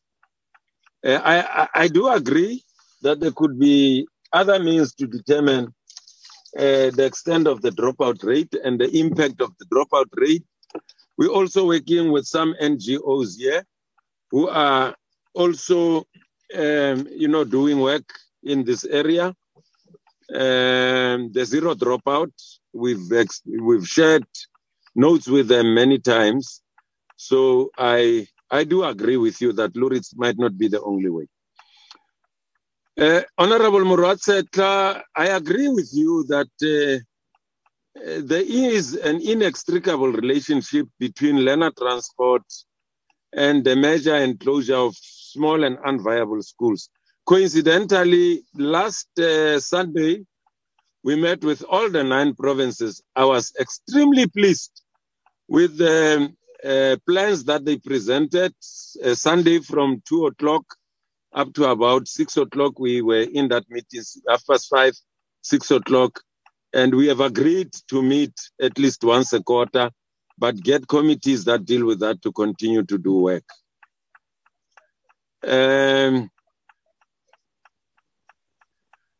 The fact that Eastern Cape underspent, yes, under EIG, and maybe that's why the media knows about that, because about 200 million has been moved to KZN so that we keep it within the sector. In terms of EIG, I think it's common knowledge on that one, Honorable Murotsetla. Underspending, well, it's a number of issues, capacity challenges, the relationship actually between that department and provincial treasury. I've had a meeting with them. I've written to the DG to mediate between the two. I've told that the first meeting has happened. I think the major issue is between provincial treasury and the provincial education department. We thank you for appreciating the work that we do, and to all honorable members, thank you for appreciating the work that we do. Backlog in infrastructure, we've really turned the corner. And I'm sure Mr. van der Westhuizen can give you figures, inappropriate structures, how many have we replaced so far, water and sanitation. Even for this year's targets, I would be very surprised if we don't meet them and get very, very close to meeting them, unlike the previous years. Concerned about learner transport in schools in deep rural areas, yes, indeed, especially in KZN, I fully agree. Honorable Aduns, it is a challenge. It is also a challenge in instances where small schools are closed without taking transport into account. Thank you for commending us for performance in grade 12. Inadequate delivery of textbooks when, okay, it's about replacing textbooks. I think I've explained that one. Honorable Chair, how are we planning to improve our audit outcomes? I'll leave that to the CFO, but I can tell you that we've been working very hard. The teams are out. The major issues are two things: irregular expenditure and misstatements in the financial statements. But I'll leave it to the CFO so that I don't cover everything. Maybe I should invite Mr. Padayaki, after that, the CFO, and then anyone who'd want to add to what maybe I might have not fully covered. Thank you very much, Chair, for your indulgence, honorable members and colleagues.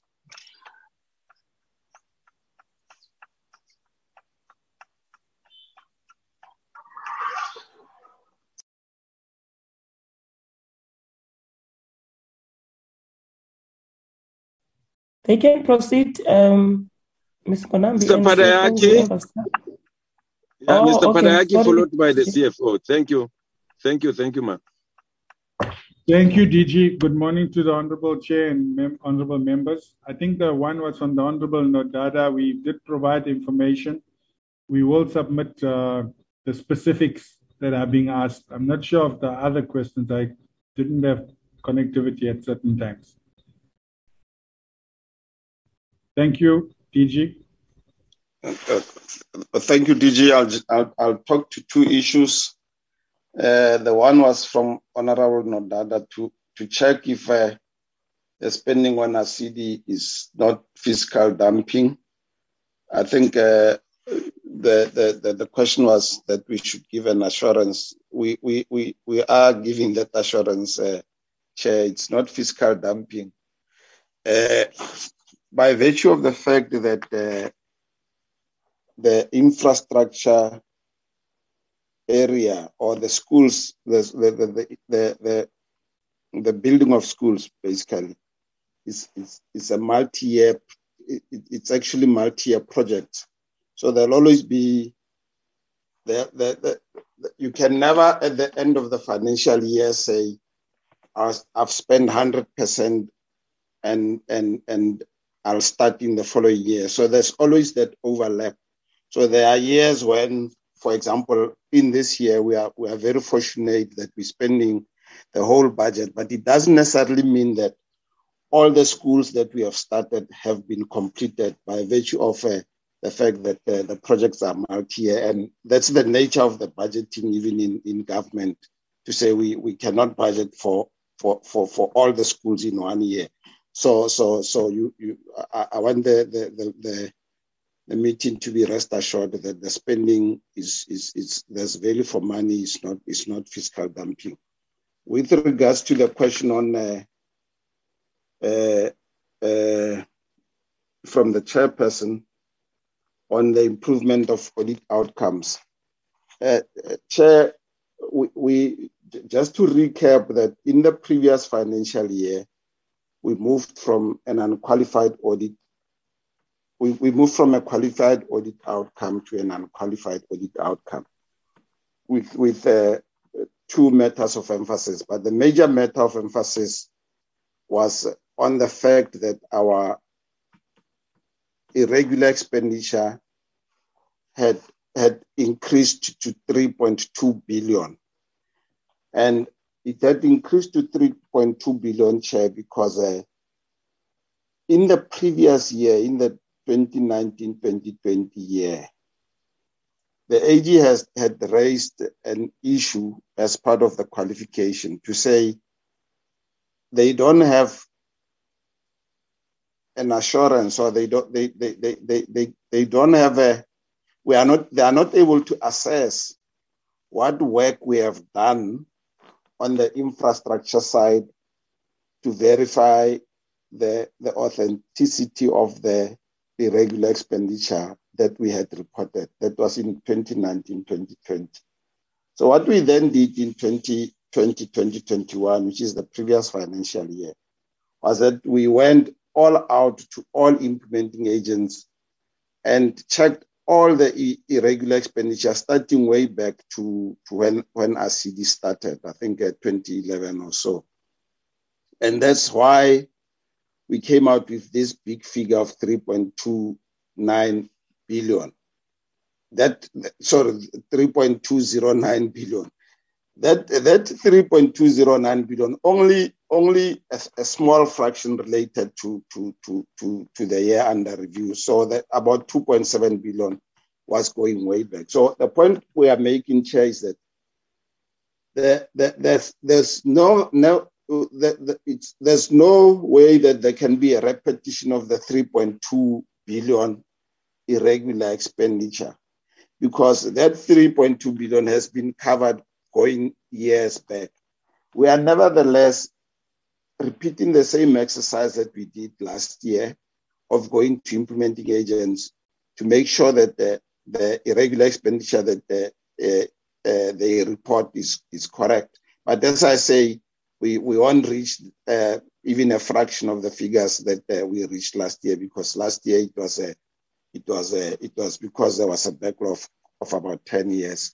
So that's the major issue, Chair, that was a matter of emphasis, not a qualification matter. The other matter was the restatement of financial statements, and this is related, Chair, to the same RCD issue, where we would get information from implementing agents to record in our financials. But by the time the AG goes through to audit that information at implementing agents, the AG would find that that information would have changed between the time that it was reported to us and the time it was audited. And that's why we would find that the finding then says your financial statements are not what obtains on the ground, and that's why there was a restatement. What we are doing this year, Chair, is that from the infrastructure and IA side, we by the end of this month, we are going to get financials for the 11 months up to February, so that whilst we're still waiting for the closure of the last month of the financial year, because we close March at the end of April. While we're waiting for the closure of March, at least we are able to work on the 11 months financial statement. So those are the two issues, Chair, that led to matters of emphasis in the last audit outcome. Let me just check. Yeah, no. I think there's been an improvement, Chair. Chair, you also asked about the delays in IA submitting invoices for work done. There's been an improvement because what we have done this year, this relates, Chair, to, and it goes hand in hand with the other question that you asked, Chair, of underspending on capital assets. What happens is that most of our implementing agents are paid tranches. I think there's only one which is not paid a tranche. So what then happens is that we pay them tranches, and then only after they've spent the money would they give us invoices. And as long as we have not gotten the invoices, we would record the tranche payment in our books as a prepayment or as a debt, as money that we've advanced, as an advance, let me put it that way. So it's only when we get invoices that we then move the money from an advance to an expense. What happened previously, Chair, was that we encountered a lot of delays from implementing agents which are getting advances. We encountered a lot of delays for them to submit invoices. And as a result, we would find that the spending doesn't move up, even if on the side of the implementing agent there has been spending. What we have done is we've tightened up our processes of giving additional tranches. For example, you know, before you get the next tranche, we make sure that you've given us, or an implementing agent has given us at least 90% of the invoices relating to the previous tranche, so that we don't sit with money that's in the implementing agents on the implementing agent side, whilst on our side it's not expenditure yet. So that's those are the measures that we've put in place, Chair, and then we're seeing improvements because, as we've said, last year we actually, when the year ended, we had a lot of money that was sitting at implementing agents, which on our side created cash flow problems. But this year we've been more tighter, and that's why in my presentation I've mentioned that the spending this year would be very close to 100%, Chair. Thank you. Over to you, DG.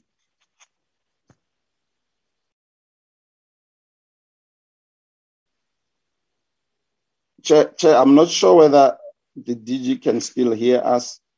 There was a point which DG made to say maybe Mr. Van der Westhuizen may want to come in on one or two other matters. I'm not sure whether there is really issues that are still not dealt with.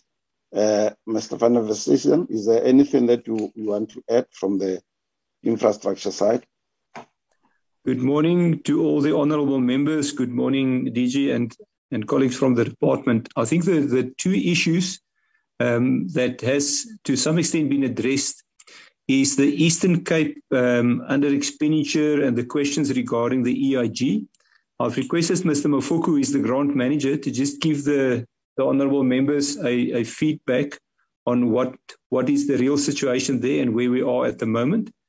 And he can maybe also just refer to the transport issue, the link between rationalisation and transfer. Mr. Mafoku, if you can just give us some feedback, please. Thank you, and good morning, Honourable Chair and honourable members. The DG has already touched on part of the question on the 205 million that was transferred from the Eastern Cape to KZN.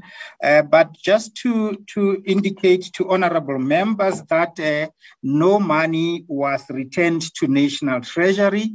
The money was in the sector, and in order not to lose that because of the challenges in the Eastern Cape, that money was transferred directly from Eastern Cape to KZN. So no money was returned to National Treasury. But with regards to the reasons behind the challenges in the Eastern Cape, we identified that challenge right from the beginning of the financial year in the first quarter.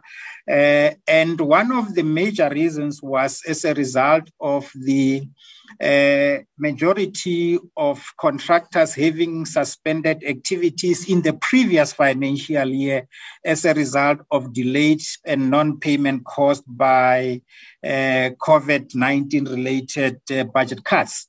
And some of the contractors refused to go back on site, and that created some challenges. What we did as the DBE, we met with the team, and thinking it was in the second quarter, and we started to develop a recovery plan for the province. And that recovery plan included accelerating the process of awarding replacement contractors where contractors had terminated their contracts, bringing forward projects that were due to start later in the financial year, taking to procurement projects where design had already been completed, and also reallocating some of the portfolios from other implementing agents that were not performing to other implementing agents. So in the third quarter, then we also met with individual implementing agents over 2 days, just to follow up on the implementation of that recovery plan. And subsequent to that, we also met with the team together with their technical support unit to follow up on that. DG has already mentioned that there were some serious delays with regards to approvals from the provincial treasury, which warranted DG's intervention, which he did. And unfortunately, it was already late for some of those projects to start spending. Those projects that wanted to be approved by the provincial treasury, most of them approvals came in January, early in January, late in January. And as we are aware, in terms of infrastructure, a project at the beginning does not really spend that much. So that is the reason that caused the huge under expenditure in the province. What have we done in preparation for the next financial year is that we have already met with the province and the technical team and the implementing agent. We held a planning workshop in preparation for the next financial year. And we will be meeting with the provincial team again next week. And we meet with the team through the DG's meeting every Friday to get reports on their readiness for the next financial year. But as a unit, we meet with the team. As I indicated, we've already had a workshop, a planning workshop with the entire technical team of the Eastern Cape to prepare for the next financial year so that we do not have this kind of a situation coming into the next financial year. Thank you, Chair.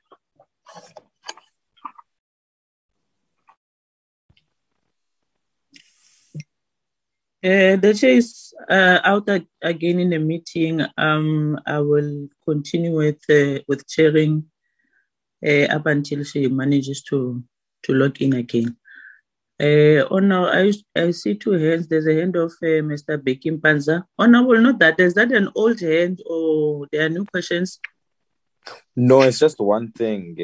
Okay, no, let's give to Mr. Bheki Mpanza and then you'll come in. Sure. All right. Thanks, Chairperson. Good morning, honorable members. Now, I just wanted to add on the response what DG provided regarding the squatter transport and the closure of or merger of small and non-viable schools. Just to indicate that we developed guidelines whereby the aim of the guidelines was to assist provinces in terms of how to go about when they are emerging small and non-viable schools. Those guidelines are called Rationalization of Small and Non-Viable Schools.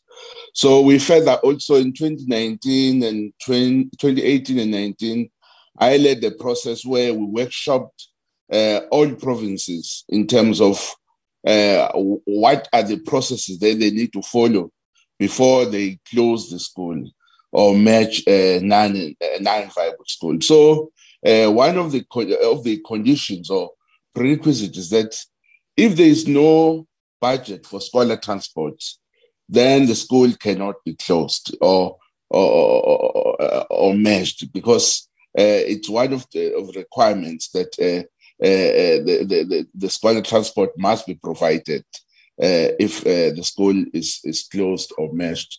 Maybe, honorable member, what you need to do is to revise that workshop again, because you may find that maybe there are new officials that were not there when we ran those workshops in 2018 and 2019. But we do have guidelines that really stipulate that the school cannot be closed if there's no scholar transport. For instance, even provinces like KZN, they have a list of schools where they've conducted consultation with all stakeholders, but now they cannot proceed with the closure of those schools because of the budget constraint regarding scholar transport. Thank you. No, thank you very much, Mr. Mpanza. Honorable Nodada. Thanks. Chair, sorry, man, I forgot one thing as I was going through my notes. It's the issue of the monitoring of schools regarding school nutrition, all right? I just wanted to check because I think it's the only one that was partially achieved. I might have missed it in the presentation as to the reasons why it was only partially achieved. And I asked this in the backdrop, Chair, of the recent reports around 7,500 children suffering from or dying from malnutrition under the ages of 5, which is not necessarily applicable to the starting age in basic education. But considering that we're going to have the ECD migration taking place as of this week, I wanted to check what the reason was in terms of not being able to meet that particular target of monitoring nutritious meals. And linked to that question, there was a discussion around providing 2 nutritious meals for certain quintile schools, and whether that's still in the pipeline or happening in certain areas, or whether that discussion is still taking place. It's just that, Chair, that I completely forgot. Thanks. No, thank you, Honorable Dada. Can you then put your hands down so that we are not confused again? But can I give it over to you, Mr. Kuno, if the DG is not in the meeting? You can delegate whoever responsible to respond to that one. Thanks, Chair. I'm not sure.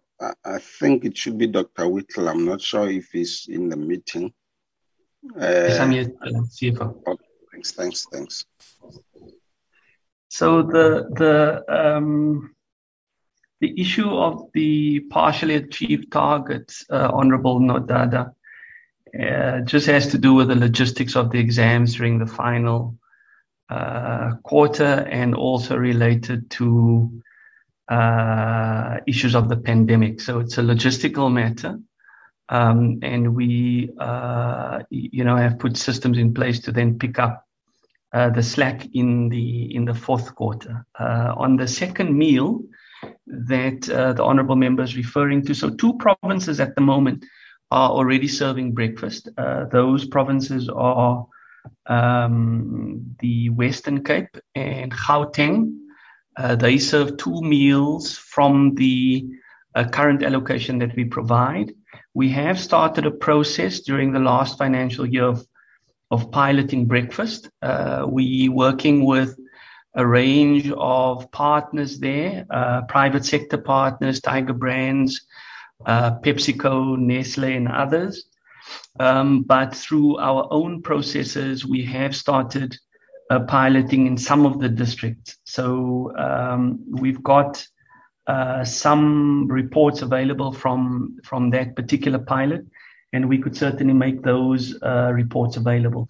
The intention is to phase in breakfast over the next couple of years, mostly due to the limited budget and the high food inflation that we have in the country at the moment. But the intention certainly is over the next couple of years to phase in breakfast, particularly in quintile 1 to 3 schools. Thanks, Chairperson. Thanks, CFO. Thanks, Dr. Whittle.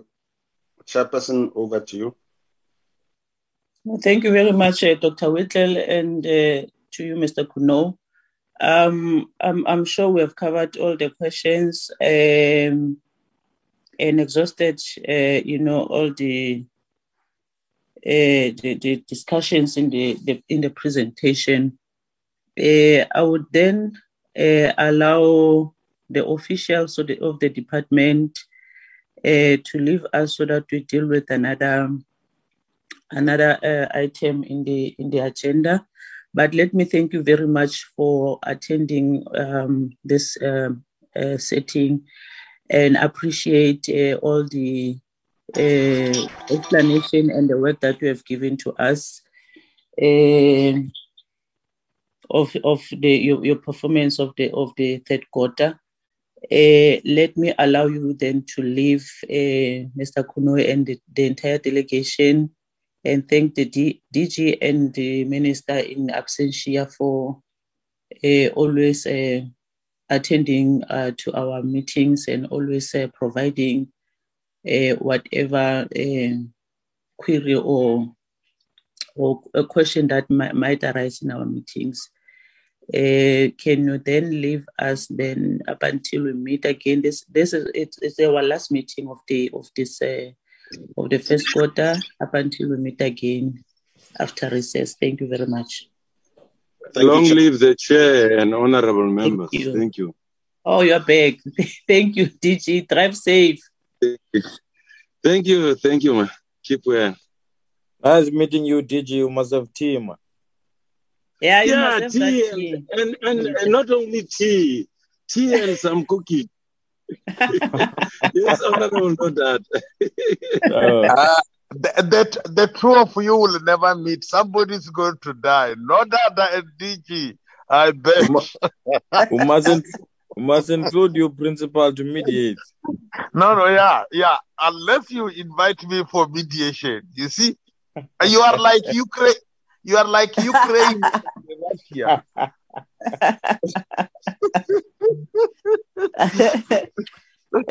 Mr. Brown, is those are the minutes? Yes, Chairperson, that's the minutes of the last meeting. Okay. Can we then go through the minutes and then we adopt them? That it will be our last item, ne?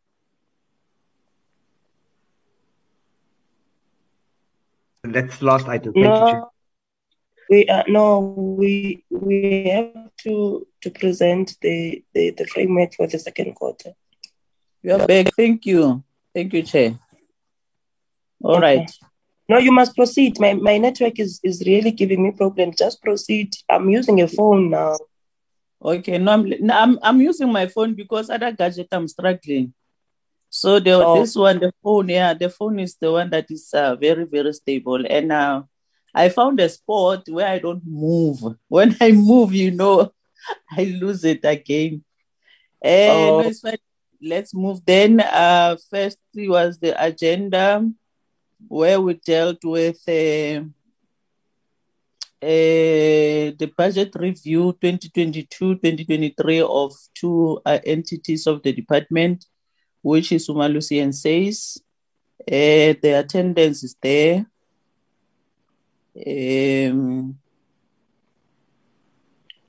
Of the department, and also the members that attended, the members delegation from SAYS and also from Umalusi. The chairperson opened the meeting, made remarks in welcoming us, and then the agenda was adopted by Honorable Ngobo and seconded by Honorable Moatsetla, or by Honorable Litsie, sorry. Can you move? We received the two presentation, one from Umalusi and the other one from SAIS. And then members engaged in the two presentation in form of questions and clarity-seeking questions. And they were responded to. And then there was a minutes of the previous meeting of the 15th of March, matters arising, and the meeting adjourned at 12:09. No, not 9 minutes, but 1 minute to 1. Sorry, I thought that was a 0.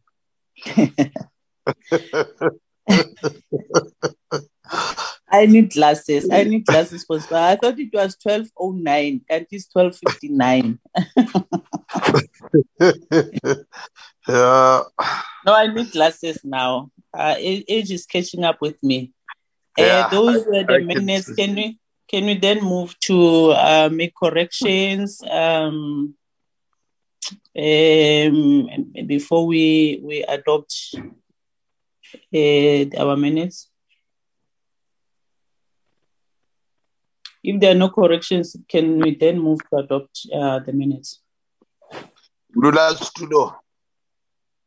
Livito laka kironi lavo papa kimuratseta. I rise to move that these minutes be adopted as a true record of what transpired on that day in question. Thank you, Principal. Any seconder? No doubt I'm a second. This one will never. Up until it reaches the T with the DG, it will never second. Can I second, Chairperson? I second again. Hey, this chair is carrying and seconding. Hey, this Chairperson. Yeah, because you are silent like the grave.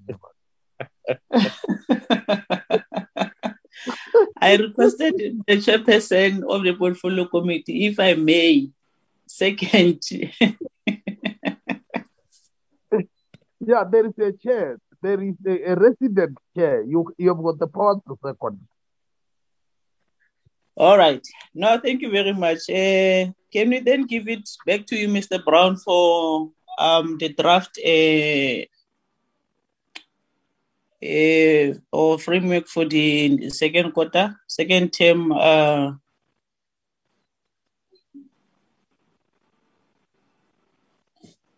program? Can you deal with the second term program?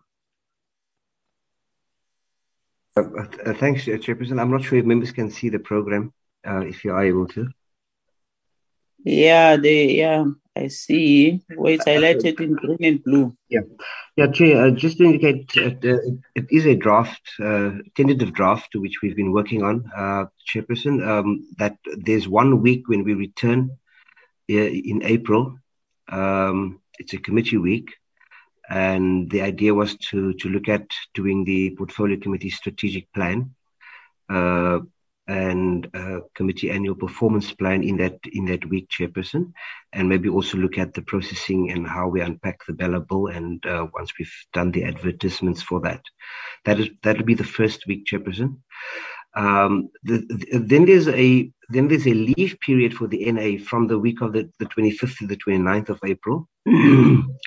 Leave period for NA. That is followed by, then we are back to committees and plenaries, starting the week of the 2nd of May, where we would look to bring the department to just give us an update and a brief on the issues of school infrastructure, ASIDI safe programs. It's an item that has been coming up quite a lot in the meetings of late. Chairperson, after that, our following Tuesday, we have indeed identified a briefing with the Kagiso Trust, their roles, functions, and responsibilities. It's something that we have been looking to do for some time. We are then followed by another item, Chairperson, for the following week is the issues of math, science, technology, and how teacher training development, and get the briefing from the department on that. The Bella Bill written and oral submissions will always remain an item on the agenda, Chairperson, but it's just that we are then also allowed to look at other items that we would like to include. That brings us to the week of the 24th of May, Chairperson. Again, items on the Basic Education Laws Amendment Bill and the submissions will always remain an item on the agenda, but we will look to continue with our engagement with the Northwestern Free State. Remember, we had an oversight visit to those two provinces for them to just come and give us an update on the implementation of the recommendations of our report. You will note, Chair, that this meeting will be subject to approval of the House Chair. It was on that morning, and that is as per the latest program. There is the mini plenaries in the morning. I think those are budget votes. Chair, the following week, once again, we would like to then continue with our engagement with the provinces that we visited on oversight. That would be Western Cape and the Northern Cape. Chair, added to this, seeing that we are bringing the Western Cape, we have also included, and I have forwarded to members, we've received a petition, this week or last week, we received a petition from Honorable Soekers in respect of the closure of the Sikwigat Primary School. The petition has been via the Office of the Speaker, and the petition has been referred to the committee, so we would like to deal with that petition maybe on that same morning, because we would have had the Western Cape in that meeting. Then goes to the week of the 6th to the 10th of June. Chairperson, we will continue with an updated status report on the ECD. Remember, by that time, the function shift would have been finalized. It would be with DBE, just to get an updated status report on the challenge and the mitigations. The last Tuesday, Chair, we will have a briefing by the department on the fourth quarterly report. That would be ready from the department side. So we'll take that fourth quarterly report at our last meeting.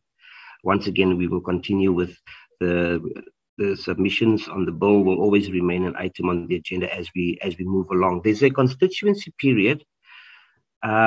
It's quite a lengthy constituency period, Chair, and the idea was, and this is to be confirmed, that we could look at least a possible oversight.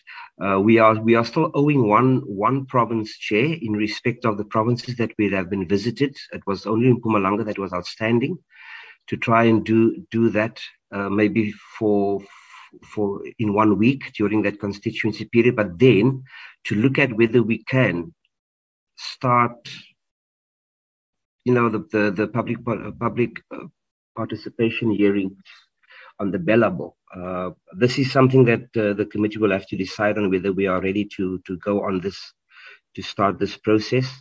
I indicate again, it is members have indicated that they would prefer to do it during the constituency periods, because that would free them up, and that this would be quite a lengthy constituency period for us to then maybe look at doing 1 or 2 provinces in respect of the Bella Bill provincial hearings. Chair, that is more or less the program. It is tentative and draft, and we do submit the program to the committee. Just one item that I'm just missing, but I'll add it in. It's just, we have to probably adopt our budget vote report in that first week when we are back. We will just find space to do that, as well as this report on the third quarter report. Those are the two. That would be the 2 outstanding reports that we will adopt as soon as we are back for the second term. Thank you, Chair. Thank you, Chairperson and members. Not sure if there's anything from Portia's side that you may want to add. Ms. Koshia, do you want to add something?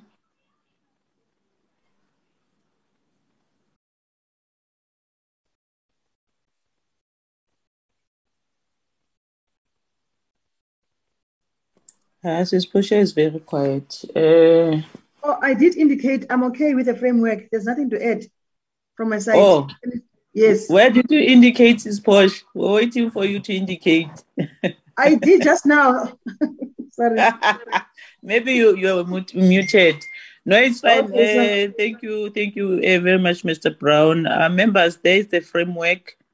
Any input? Any questions?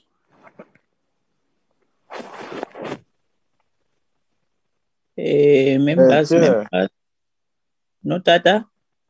Can we just get this draft once the committee is going to adopt it as it is? Just to align with our own program so that we don't have things that are clashing. It's still a draft on Almono that it will be, I think it will be a working document when it is adopted or approved actually by the House Chair, but I think it's not a train smash.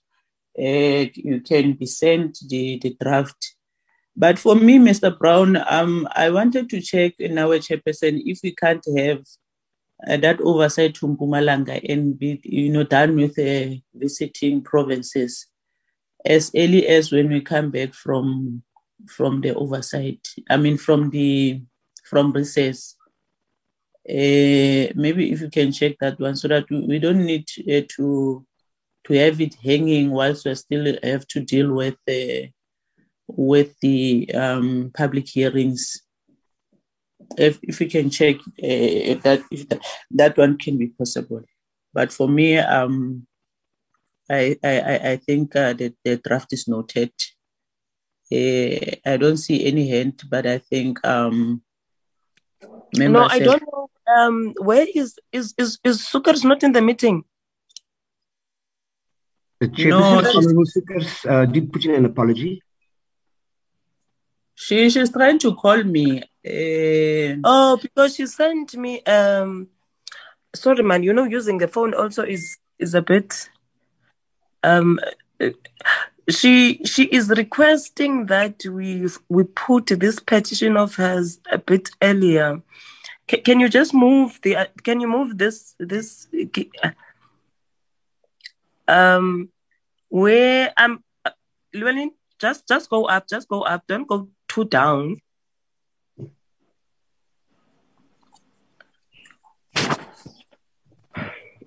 I'm not sure how other members are feeling, but she's requesting that we put this petition of hers a bit earlier.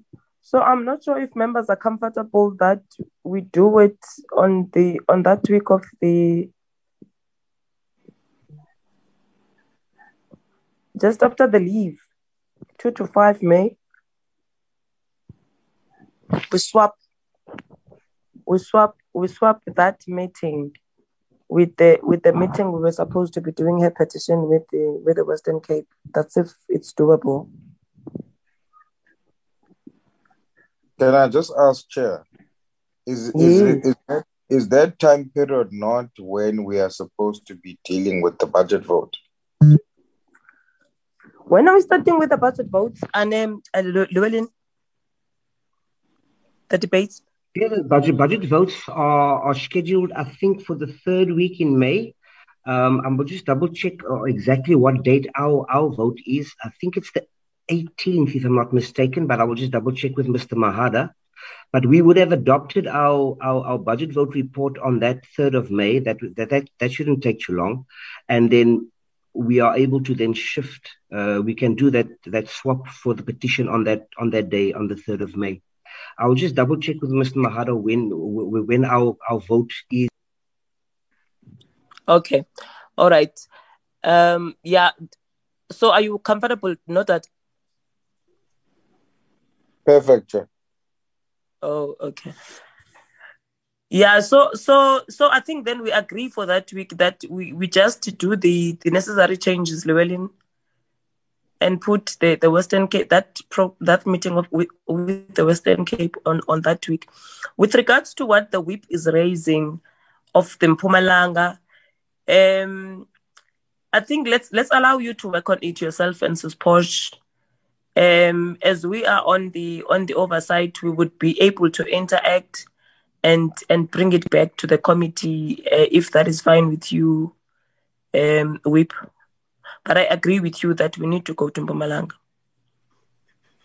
No, it's fine. It's fine. If we can get something, whether before, during recess or when we come back, it's still fine. But I was saying, let us also prioritize it and, be done with, so that we don't have it hanging to say we have never visited schools in Mpumalanga. No, that's perfect. That's Okay. fine. So please just effect those changes and then let me see them, Llewellyn, and then after that we can be able to email them before the end of the week to all the members so that they can plan their programs for the second quarter. Thank you, Chair. We will affect the changes. Just to indicate, I've just spoken to Mr. Mahara. The budget vote for basic education is on Thursday, the 19th of May at 2:00 in the afternoon. So we would have, we've still got enough time for that. We would have adopted our report at the first meeting. Okay. All right. That's the date, not the other date. It's the 19th of May. So it's fine. Okay. Okay. So which means then we are okay with this framework. Yeah. So Whip, you can somewhat close then the meeting. Thank you. Chair, close the meeting, man. We can hear you clearly. Close it.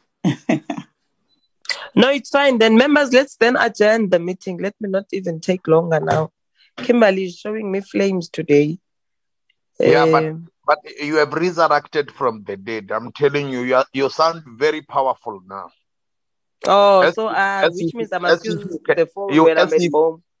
As if you can start the meeting afresh now. Yeah, yeah, we start very afresh. We can start a new meeting, Chair. No, it's fine. Our phones are more powerful than these two gadgets when it comes to network. Yeah. I recommend tomorrow with this motion of no data. This motion of no data. We are at home with our kids. Keeping us busy for nothing. No data. What actually do you want? When?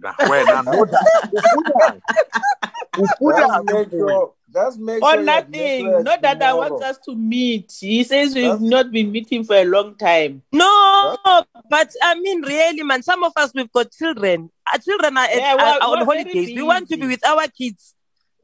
Then it's fine. Just make sure your network is connecting tomorrow to vote. If not, then it's over. No, it's fine. Thanks a lot, members. No, thank you very much. Bye, Chair. See you tomorrow. Physically so. Physically, man. Thumbs up.